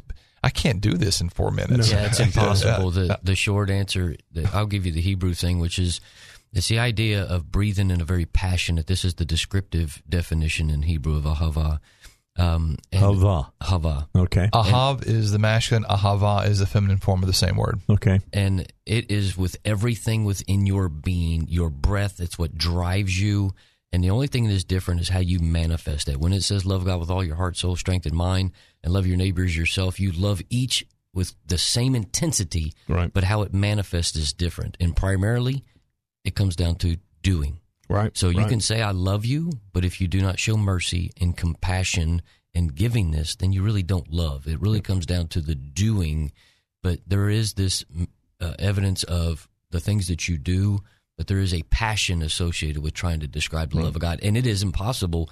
It's not possible to describe. That's it. Yeah. We could spend an hour and going through what it really means to try and love. In that doing vein, even Jesus said, if you love me, you will keep my commandments. There was a do associated with that love. It was not a in our Greek mindset, it was not a mental thing. It was an action thing. You're going to know these people by their actions. That's right. All right. God is love, and you just can't explain God in 4 minutes. Yeah. Okay. It's a big deal. Yeah. It is a big deal. You guys did a pretty good job, though. Next week. I tell you, Steve, you did really good. He did. That's surprising, but yeah, it is, because you usually ramble. Today. He did really good. He normally rambles. Every once in a while, when he hits a he hits one. If I had feelings, they would hurt. That's a big if. That's what people say about me, too. If you had a heart, you could love people. No. I hope you guys are doing well, says our last questioner, and that 2020 is looking like a great year for you. I'm hearing Christian people on YouTube talking about believing in UFOs. They're saying that it is possible that they are demonic beings from another dimension. Have you heard about this? It's kind of freaking me out. What are your thoughts? Is there anything to all of these sightings? Okay, we got 3 minutes. Well, there's 512 of them in Washington right now. Now, we talked about this one of the shows a few weeks ago, and again, this is one of those things that you could talk a lot about. I personally believe that what we are seeing in the increase in manifestation is the spirit realm. That's what's manifesting into the world when people are beginning to see those things, and that's what's breaking through, and that's what's manifesting. It is if you look at when people have visitations, so to speak, how much that kind of stuff, we're so used to accepting that little green men mentality, but also how much that resembles some of the demonic world. And that's what I think the vast majority of it is. And because of the things that are going on in the world today, to me, it only makes sense that it manifests more. Yeah. Okay. And it has long been one of my personal opinions about I was actually looking through some old notes a couple of weeks ago, and as a teenager, I wrote about the fact that I believed that the sightings of UFOs and potentially even a future revelation of little green men would be part of the end-time deception. Satan is all about deceiving us and convincing us there is no God. And if he lands little green men on the White House front lawn, and by the way, when they step off, they have the cure for cancer and the cure for AIDS and the cure for everything else. And, oh, by the way, we seated life here, there is no God. Millions of Christians would lose their faith overnight. I think it would be the capstone on the deceptive program that Satan's been running. And we see more and more of this being fed to us. We see this idea being fed to us constantly. And we tend to become blunted. If you backed up 100 years and told our great-grandparents that there were little green men and they didn't want you to believe in God, they would reject that immediately. But our generation has been fed little green men and been fed science that says maybe life was seeded from somewhere else. So much so that it kind of sits in the back of your mind, whether you believe that or not. The theory is sitting back there. So when something confirms that for you, it creates doubt. And I think it's all part of the end-time deception. I think Twilight Zone had a great segment about aliens coming to Earth and saying that they had all these great things that they wanted to do for us. And they had a book, and it said how to serve man, and it was a cookbook. Yeah. You remember that one? No. Yeah, that's a really good moral story to pay a little bit of attention to it. All the people that were getting on the spacecraft to go to the other planet. Yeah. They were going as preferably as stuffed feed. and with an apple. Yeah, that's exactly right. All right, so Billy, thanks for coming. Yes, and Scott, thank you. Thank you, Tell sir. everybody what time services are on Sunday at Agape and where you're at. On Sunday at 10 o'clock, we are at 701 Napa Valley Drive in West Little Rock. Okay, and Steve, thank you for coming in. Yes, sir. Is this a little easier for you to make? It depends. It depends on what shifts you're teaching, huh? Yeah, every other month it changes. You're not flying right now. No. Okay, well, that's good. I appreciate you guys coming in. Bible Guys every Tuesday, like today, at 7 a.m. right here on the Dave Elswick Show. You got a question for them, Bible Guys at Salem, SALEMLR.com. I'm Dave Elswick. I'll take a break, come back. Liz Harrington from the RNC to join us. We'll talk about the President's State of the Union speech coming up.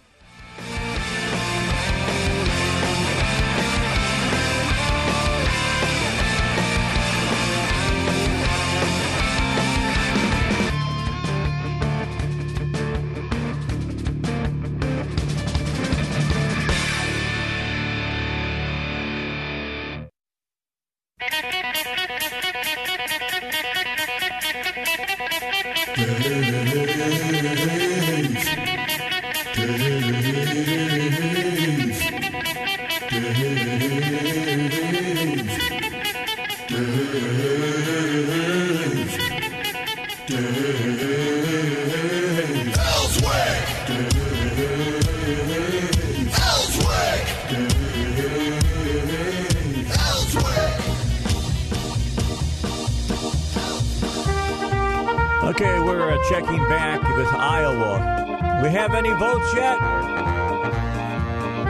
Anything going on? And the answer is no. All right, there isn't. Liz Harrington joins us from the RNC. Hey, Liz, how you doing? Hey, Dave, I'm good. How are you? I'm waiting for that cakewalk in Iowa to get over so we can find out what's going on. Isn't it incredible? The party that has been trying to sow doubt in our elections, been trying to denigrate the 63 million Americans who voted to make President Trump our president, who've been trying to sow doubt in the next election to say he's going to cheat totally falsely, totally smearing him, and yet you reap what you sow. Look at what they have on their hands, a complete unmitigated disaster, as the president said, by their own sheer incompetence. Mm-hmm. It's truly incredible.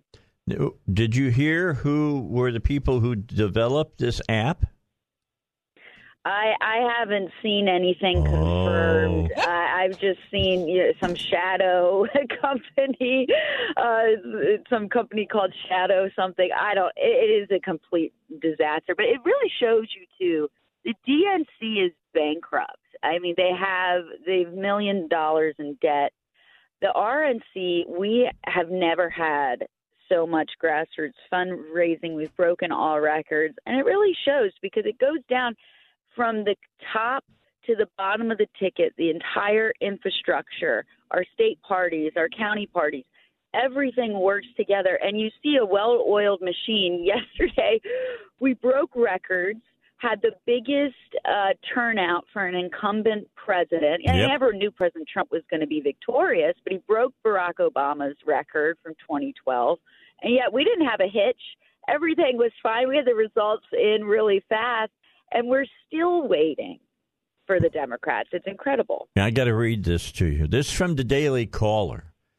The firm behind the phone app that caused delays in reporting the results of the Iowa Democratic caucus, and by the way, the delays are still ongoing, nothing yet, is operated by 3 Hillary Clinton campaign veterans.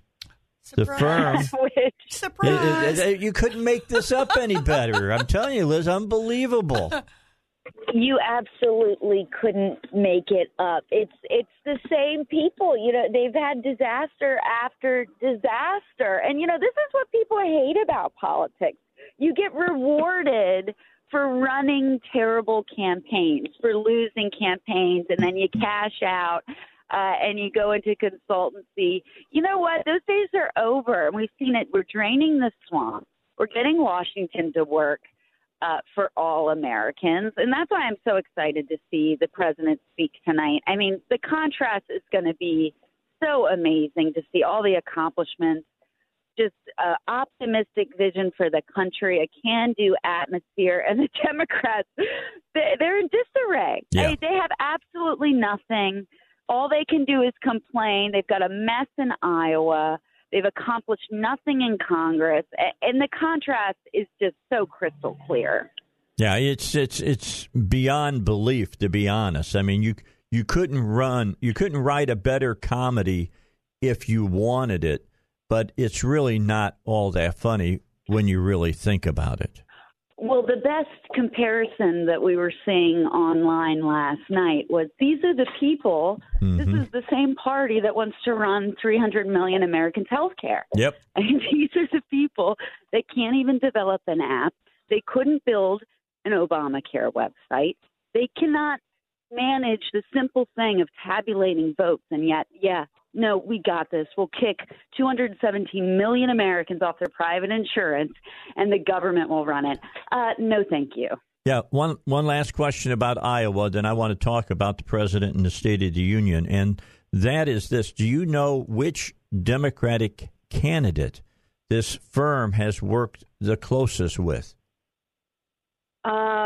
No, I don't. I feel like I did see something, but yeah, Buttigieg. Who was it? Buttigieg. Who shook the world. Again, the same people who've been trying to sow doubt. I mean, they're going to have so many conspiracies. You have a party. You already have a problem with so much division. The Bernie Sanders supporters have no trust, absolutely no faith. Obviously, they shouldn't in the DNC. But how is this party going to come together?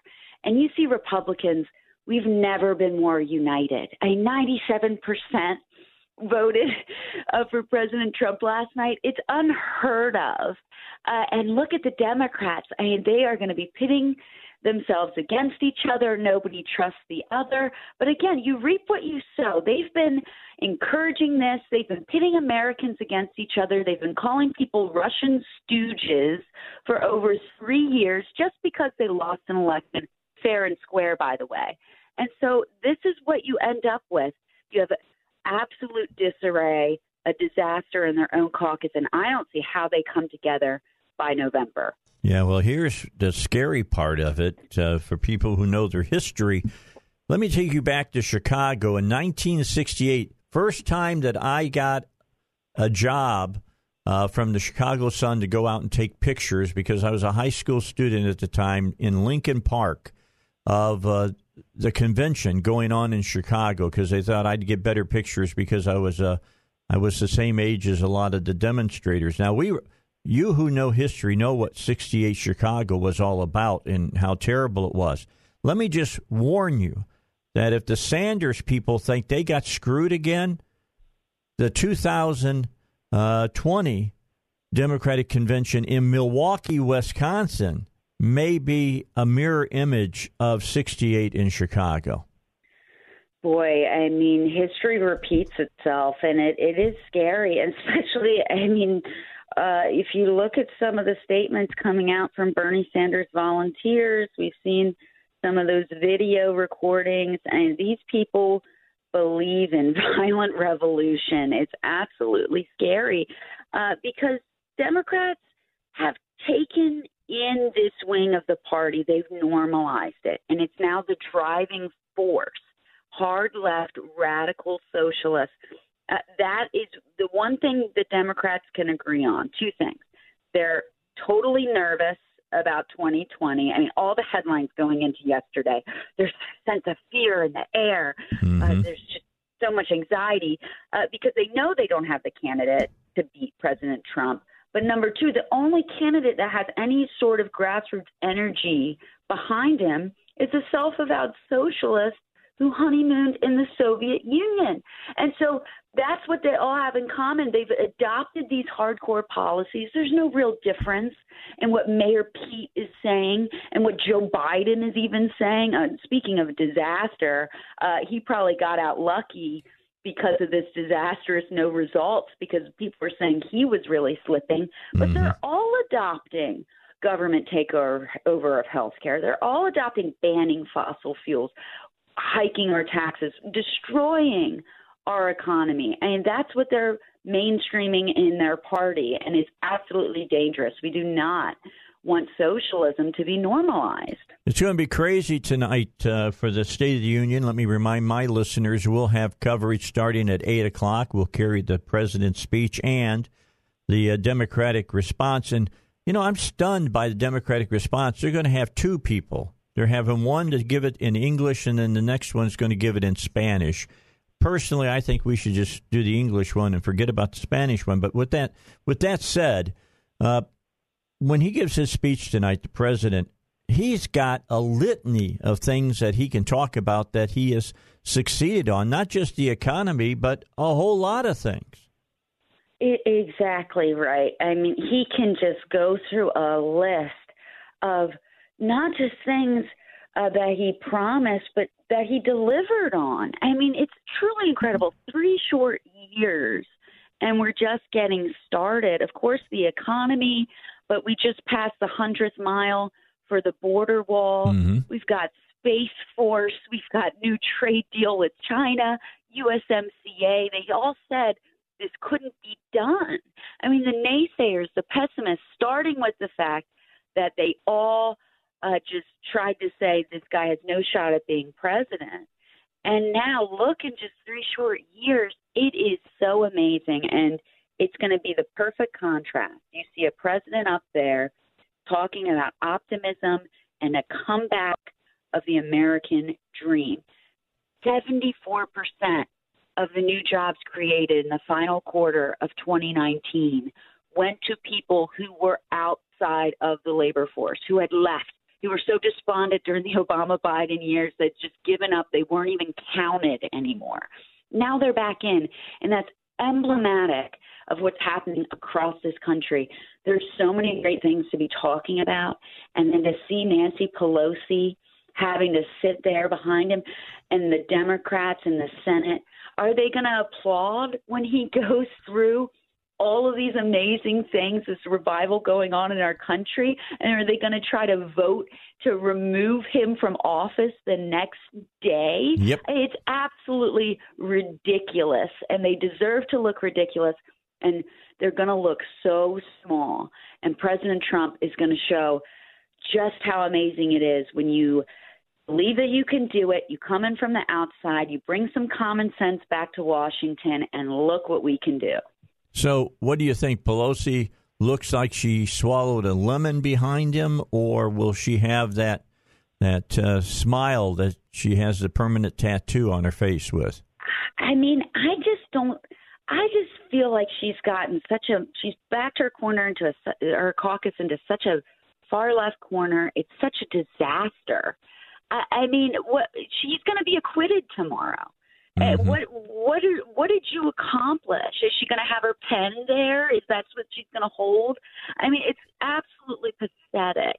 Yeah. And she's going to look so petty, which is the most amazing thing about this whole process. They think we're so stupid. They think we're suckers. We'll believe them when they say this is so solemn and somber. They really didn't want to do this. No, we see through them.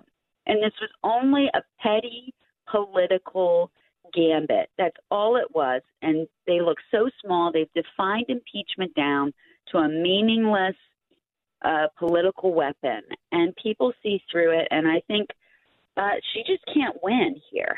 How does she come across looking like anything magnanimous? I mean, all she's done is partisan, petty politics. And President Trump has risen so much above all of that in pursuit of the best interest of the country, and it's working. All right. Liz, it's always a pleasure to talk to you. It's great to talk to people of like-mindedness. Are you going to be at CPAC? Yes, I think I will be. We're doing Radio Row, and should be a good time. All right. I'll be there. We'll look for you. All right. You have a great one. All right. We'll talk to you later. You too. Bye-bye. All right. Liz Harrington from the RNC. Always good to talk to her. She's so good at just clearly delineating. Is that the right way of saying That's that? a 50-cent one, Dave. Yeah, that is a 50-cent word. My tongue got wrapped around my dentures on that one. But the bottom line is she's just really good of communicating. Yeah, she is. That's why she is RNC Communications Director. The national spokesman for the Republican National. Yeah, How is good. it that you just have all these Republican spokespeople on here, Mr. Elswick? She's a good person. I know Liz. I've known Liz for years. All right. It's 20 minutes after 8. We got to get a break in when we come back. You got an Apple phone? You got an Apple phone? Oh, we got a surprise for you. Well, wait till I tell you. You can't wait. About the new emojis that you're going to get on your phone. Yeah, you're going to be all excited because Apple thinks that you're a liberal. So I'll tell you all about that when we get back here on the Dave Elswick Show, morning show. By the way, I hope you enjoyed the Bible guys. They were really good today. That hour went fast. It went fast, and Zach just told me the podcast is up. If you missed it, you can go take a look at it right now. All right, 101.1 FM, The Answer. The Dave Elswick Show, and the home of Rush Limbaugh. All right, Sean Hannity coming up at the bottom of the hour. He'll have his update. What does he call his, Zach? Does he have a name for his? I mean, it's got the morning update for Rush. What's Sean calling his? Or he's not? I'm not sure what he calls it. Okay, anyway, we're going to have it for you. It'd be about, it's a minute and a half, right? 2 minutes. Oh, he takes a full... I'm going to charge him more for being on my show if he's taking 2 minutes. But no, we'll have Sean at the bottom of the Sean Hannity. I came across this story today from New York Post. If you have an Apple telephone, get ready on because they add, and they do this over on the Samsung phones as well. They'll add emojis in for you. Well, Apple is going to plant more LGBTQ emojis on your phones. Here's what, according to the story, in the next update, you're going to be forced. It's not, you don't get to say, yeah, I'll take them, or no, I don't want them. You're going to be forced to get a trans flag, a trans symbol. What's the symbol for trans? It's a trans symbol for the generic bathrooms. Well, they got that too. They got it's not just a trans. They got a regular trans symbol, and I have no. I'm out of the loop on that one. A gender neutral bathroom sign. I always thought we had that, where it's got a man and a woman and a line through it. No men or women allowed. whatever you think. Okay. A gender. Now this is bizarre. A gender neutral Santa. I didn't make that up. This is what they're saying. And a rainbow cat piñata. I'm not making that up, I'm man. ready to tear my hair out now. A cat piñata painted in rainbow colors, okay? So let me run through these again. This is going to be for your Apple phone. They're going to show up. They haven't yet. They're coming. A trans flag, a trans symbol, a gender-neutral bathroom sign, a gender-neutral Santa. When are you going to use that during Christmas? Ho, ho, ho, gender-neutral Santa. And a rainbow cat piñata. Yeah, I might be wanting to beat the living crap out of it. Elizabeth Warren's going to get a lot of mileage out of these. Oh, yeah, she'll like it. She'll like it because what does she think, for instance, about President Trump's judges, huh?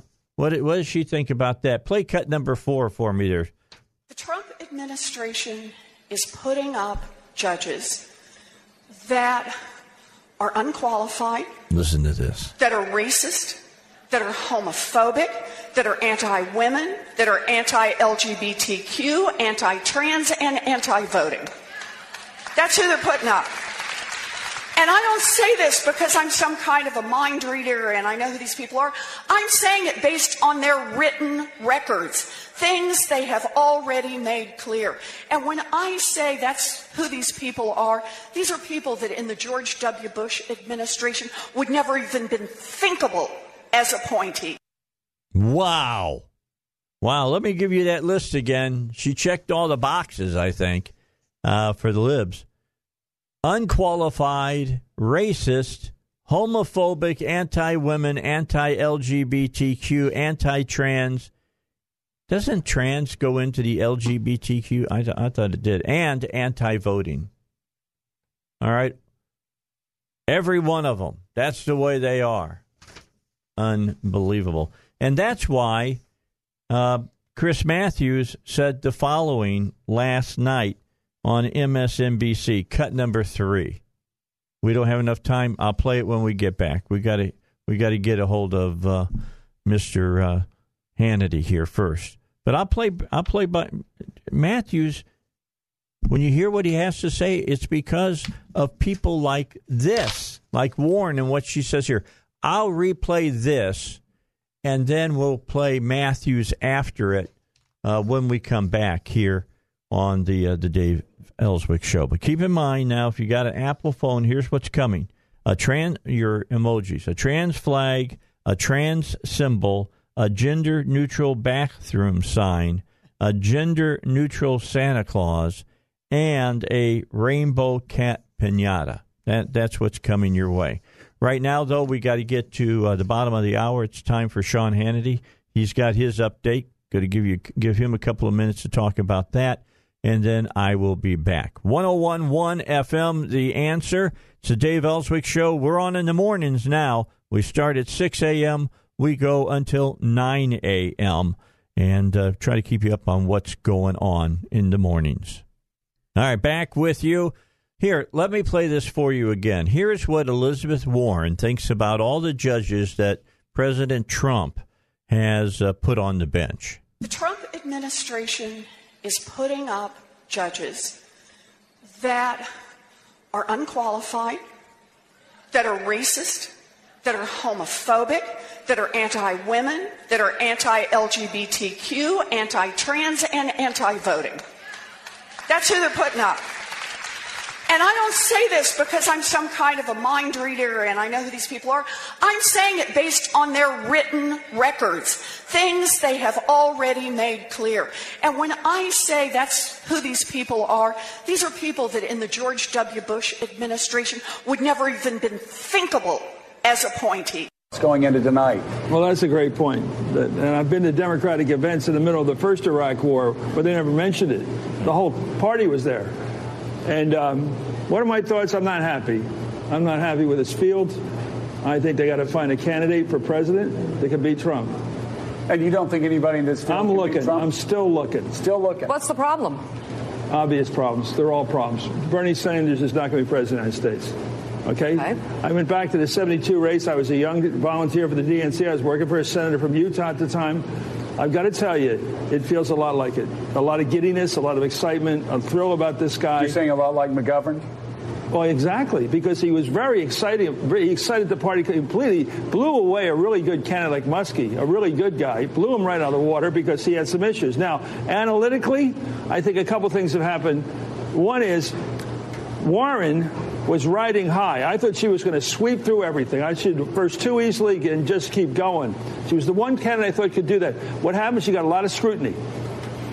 A lot. You don't want a lot of scrutiny, and she got a lot of it. Does this stuff add up? The Medicare for all, the free college, all that stuff got killed. And guess who's going to get it now? Bernie's going to get it now. Bernie's going to ride high, and he's finally going to get scrutiny about his whole life, his ideology, his whole life, who did he root for all his life. Who is this guy ideologically? It's not just the nice, good stuff like health care. Why does he say the stuff he does about Maduro and people like that? Why does he say Denmark one week and then somebody else? I mean, people got to figure out who the guy is. Yeah. I think I know because I've dealt with these guys most of my adult life. They're usually the guys at the card tables at an anti-war rally. There'll be there some old guy with some old literature from this socialist party to that, trying to sell it, trying to latch on to the anti-war movement. There's always guys like that. And they're usually, as Howard Fine once said, non-negotiable demands, yelling up at the administration building during the anti-war movement. I know them, but I think the country's going to get to know them. I think we got a problem. We'll see. But, nobody's going to say it tonight. They're all going to be cheering. Good old Bernie. I think he's going to win big tonight. Real big. All right. That was Chris Matthews. That was the most truth I've heard come out of that man's mouth in years. Mr. Thrill of his leg? I mean, in years. He went back to 1972. That's when he went back to. That would have been the Nixon election with, who was it? Not Muskie. He went back to McGovern. Yeah. Okay. So the bottom line is, I'm just telling you, he understands. He says it feels like the McGovern era all over again. I've been talking about this. They're going to get for smoked months. In November. Dave. I believe they're going to get buried. Smoked. And after this fiasco with the Iowa caucus, I mean, they are so demonstrating their inability to even control their own party. I was thinking about the Tea Party and the differences with the GOP and all that. The Democrats have a much, much, much worse civil war going on within their party, and they are not managing it well at all. No, they're not. The left, who is only about a quarter of the party, is acting like they control the whole party. But and they are. They're not acting. They are. They've got the other part of the party running because they're running candidates against their own people in their party. That's what I'm saying. Their far left faction has started to take over, and if you want to call them the moderates or the controlling faction, the Democrats, they don't know what to do. They have no clue how to fight this.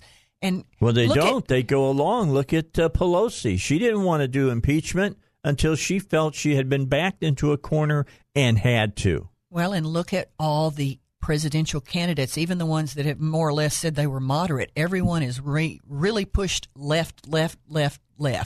And if we don't end up in a socialist versus capitalist populist election in November, I will be totally surprised. Yeah, I don't think they can stop Sanders. Let me take a look at three things to give you a feel for what changed. All right, let's start off with health care. Absolutely. Biden's the only one that holds on Obamacare. Every other one of those Democratic candidates, maybe Buttigieg is a little bit more commonsensical at times, but most of them, it's going to be Medicare for all. All right. And it's not possible. I'm just telling you, the cost will be enormous, or the health care will be ridiculously bad. Do you want your health care to be handled like Iowa was last night? Really? Yeah. Really? Then you got Biden, you got Sanders, you've got Warren, you've got Buttigieg, you've got Klobuchar, all saying they want to get rid of fracking. Let me just tell you something. You want to know why the United States is the number one producer now of energy in the world? Because of fracking. Fracking's what made us energy independent. That's what did it. That's why I went to Sam's over in North Little Rock yesterday, and I filled up at $1.97 a gallon. Oh, it's gone down again. It was $2.03 Saturday. $1.97 a gallon. Now, maybe, you're out there and you go, yeah, but it's killing Mother Earth. Well, number one, no, it's not. It's not. And here, just hang in there, because in another 10 years, they're getting to the point where the electric car is going to be the car that's going to be bought by most people. And suddenly, everything that you've been wanting to happen, part of it's going to be done. The whole thing about the internal combustion engine will be a piece of history. And then last but not least, they've all become ridiculous about climate change. Oh, every absolutely. one of them. Every one of them. Make it usually you can watch each day, and who's going to make the most draconian statement about it? It's going to be in 5 years. It's going to be in 10 years. It's going to be in 2 years. It's happening next week. That the world is going to end because of climate change. It's ridiculous. They're crazy. And these are the things that they're focused on instead of the big issues that we're actually facing in our country. I'm appalled that Elizabeth Warren thinks the biggest problem we have is underrepresentation of trans people. No. I mean, really? You said you had, what was the percentage? How many people are trans in this country? In the United States, yes. 0.6%. That translates to about 1.3 million people out of 300 and something million. Mm-hmm. But yet our whole agenda has to be driven by making sure that we take care of the trans people. Yeah. And how are they driven? Well, of course. Let's make sure they have their emojis. And this doesn't, I know that I bring this up, and you go, Dave, come on. Well, let me tell you what this is. Your kids, if they have an Apple phone, they're going to grow up thinking that this is with okay. a phone with, these symbols on it of a trans flag, a transgender Santa Claus, a trans symbol, which I don't. What's the trans symbol? I mean, there's a man and there's a woman. Is it a combination of the two or something? Or is it, Joe, like you move it and it kind of shimmers and moves together, or what? A gender-neutral bathroom sign? A gender-neutral Santa? A rainbow cat piñata? This is the way they work in your culture to change your children's viewpoints on things. That's what they're doing. Oh, the gender trans symbol is the guy. All right, that's the circle, and then the plus hook up underneath looks like a guy, and then the woman's is a circle, and it's got a little arrow off the top. This one's got, 2 arrows on the top? Yeah, and the other arrow has the cross and the arrow. Oh, there you go. Okay, so we'll put it on your page. I think it's kind of confusing, kind of like transgender people. So anyway, that's the bottom line. That's where it is. They're confused people. I'm sorry. You can write to me. You can stop me in the restaurant. You can do whatever you want and say, do you really believe that? Yeah, I think they're confused people. And most psychiatrists, most therapists will tell you that. And these parents that want to give their kids hormones and stuff because at 5 or 6 they play with a Barbie doll? No, that's nothing but child abuse is what that is. And if there weren't so much garbage in our media all the time about determining what sex you may be and exploring your sexuality at age 5, then, we wouldn't have a lot of this. Children that age do not need to be burdened with things that their minds are not able yet to comprehend. Yeah, no doubt. I mean, at 4 years old, I was still eating mud pies. I didn't even know what sex was until I was about 10. All right? I'm just, I was eating mud pies. That's how smart I was. And now we take 12-year-olds and let them scream at us and tell us that global climate change is destroying the world, and you're taking away my future. And you should be ashamed. Yeah, and you should be ashamed. You should be ashamed. Ashamed. Shame. All right, it's 13 minutes until 9 o'clock. I had to get that out. My spleen was just overflowing on that one.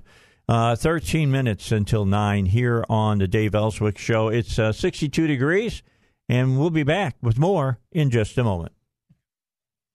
All right, back with you. As you know, tonight is the President's State of the Union address, and we will carry that live for you, plus the address for the Democrat Party afterwards.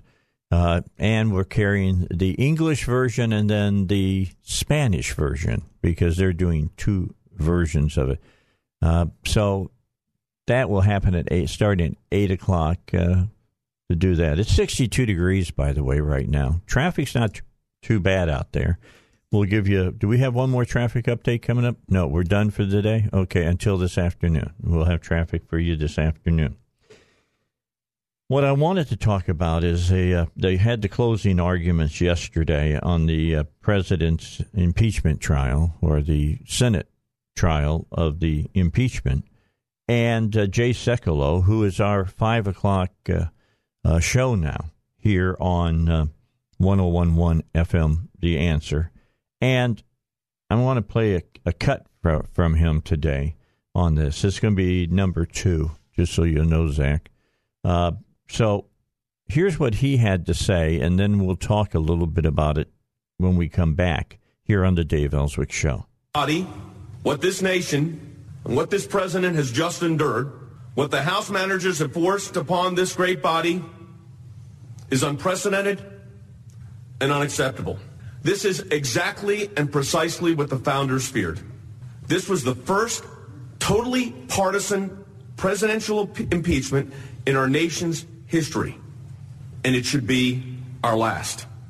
What the House Democrats have done to this nation, to the Constitution, to the office of the president, to the president himself, and to this body is outrageous. They have cheapened the awesome power of impeachment, and unfortunately, of course, the country is not better. All right. That's what he said, and the country's not better off for it. Sekulow did really good during the Senate impeachment part of it. In yesterday's closings, I really appreciated his emphasis on the damage that this has done to the structure of our country. It has, a lot. And Philbin talked also about the separation of powers and how, and all I can think about is we have 3 branches of government. We have one branch, which is our legislative branch. We have half of that branch, which is the Democrat Party, and they want to control 2 branches of government, at least, if not 3, because they want to negate the judicial branch. They want to have nothing to do with the courts. They want to tell the president what he can and cannot do. And, of course, they're telling Congress what they can and cannot do. Who the hell do they think they are? Yeah. Well, they think that they're right. I don't understand how, but they think that they're right. They can think they're right all they wish. This is not the country that they need to be in. Yeah, well, they're attacking the president because they're upset that he beat Hillary. They're attacking the structure of our whole foundation of our exceptional country in this world because they don't like the man. Yeah, that's true. They are the epitome of what's wrong.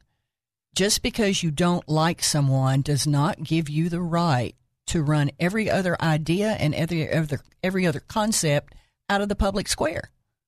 Who do they think they are? Well, what's interesting is watching people in several instances kind of eating their own. And I'm not just talking about Democrats. I'm talking about Republicans as well. People who are literally attacking good people and calling them names and saying they're not doing this and they're not doing that. And they're good conservative Republicans. Folks, that's why I typically stay out of primaries. Yep. Because you may have two people running against each other that are just as good. It's unfortunate that many times we've had two good Republicans in primaries and we'll lose one or the other in that primary. That's right. And we're going to see that this time as well. There's several races that are exactly like that. Now, there's several races that are there's not. For instance, Dan Sullivan against John Cooper, that's a no-brainer. I mean, that is a one's clear as day. No-brainer. But when you start making charges against people saying, well, they're saying that Tom Cotton and the lieutenant governor supports them. That's sounding entitled. No, it isn't. It's trying to give you an idea of what they stand for. Well, I find it a little short-sighted in a lot of ways. Let's face it, our environment, we have elected officials. They're the ones who run our government. They're the ones the voters elected those people to run our government. And then the voters are going to turn around and say, oh, but if one of those elected people is behind you, then you're obviously corrupt. Mm-hmm. What the heck? Yeah. Or it makes no sense. This person raised more money. Folks, let me give you a 411 here, all right? Money is the mother's milk of politics. If you don't have it, it's very difficult to win. And I'll make a perfect example. Jan Morgan was a fantastic candidate, excellent advocate for our point of view. All right. However, she didn't have enough money to make her case to Arkansas. Get out there in the media and blanket the media. And if you don't have money, you're at a decided disadvantage. I'm not saying you can't win, because it's a lot easier now to get your message out with social media that you couldn't do 10 years ago or 20 years ago for sure. But I'll repeat it again. Money, whether you like it or not, is the mother's milk of politics. If you don't have it, you're in trouble. If you have it, it will cover a lot of problems. I can also understand where a lot of grassroots folks, and I'm certainly one of them, and get real disgusted with these candidates telling us, I'm going to do X, Y, and Z. And, of course, the minute they get elected, John Cooper, we do exactly the opposite. I understand that frustration. He's such a poster child. He's perfect for that. I mean, pretty blatant and pretty obvious. I understand that people feel like they make their decisions based on the people they know. Mm-hmm. What I always want people to do is be open-minded and don't throw all the baby out with the bathwater. Don't be so unhappy, and I certainly have been. I've had my days. I'm just going to stop everything, and I don't have anything to do with any of them, and I'm going to sit in the corner and say no. I've rubbed off on you. Well, but let's face it. To use the football analogy, you got to move the ball. You got to move the ball. If you sit in the corner and refuse to play, the ball does not move. That's exactly right. That's all there is to it. And there's people out there who don't want to play. Now, you can get out there and try to play a little bit, or you can decide you're not going to play because you're just going to stand on your principles, and by golly, you don't meet my 100-item list here on everything down the line. This is why I like Jan. Jan could have said, I'm taking my ball home, and I'm not playing it. She's not done that. She's working within the party now to make it a better party. That's what's got to be done. That's why Jan's on my show. I love having Jan on my show once a week. I want an elected official who can actually get in there and hopefully try to make a difference. Again, you might be able to get that obscure individual elected, but they won't have any voice. They don't get heard. You don't have an in. All right. 62 degrees. Elizabeth, thanks for coming in. You're always nice to invite me. I'll see you next week.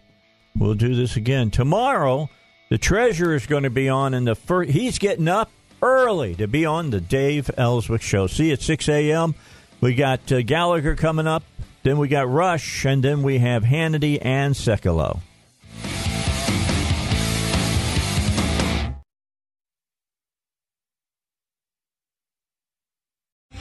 3-star general Michael J. Flynn, head of the Pentagon Intelligence Agency, knew all the government's dirty secrets. He was one of the most respected generals in the military. Flynn knew what the intel world had been up to. He understood its funding. He ordered the first audit of the use of contractors. This set off alarm bells. The explosive new documentary, Flynn, Deliver the Truth, Whatever the Cost, uncovers the facts behind this scandal. Flynn told the truth. He was the most dangerous person for Donald Trump to hire. I find out the worst enemy that I'm going to face in my life is right here in America. They took my assessment and they wanted me to change it. And I was like, I'm not changing it. They had to get rid of Flynn. With in-depth interviews, archival footage, and never-before-seen personal records of the man behind the headlines. I just felt like I was drowning. Flynn, Deliver the Truth, Whatever the Cost. Available now. Watch it today. Go to salemnow.com. salemnow.com.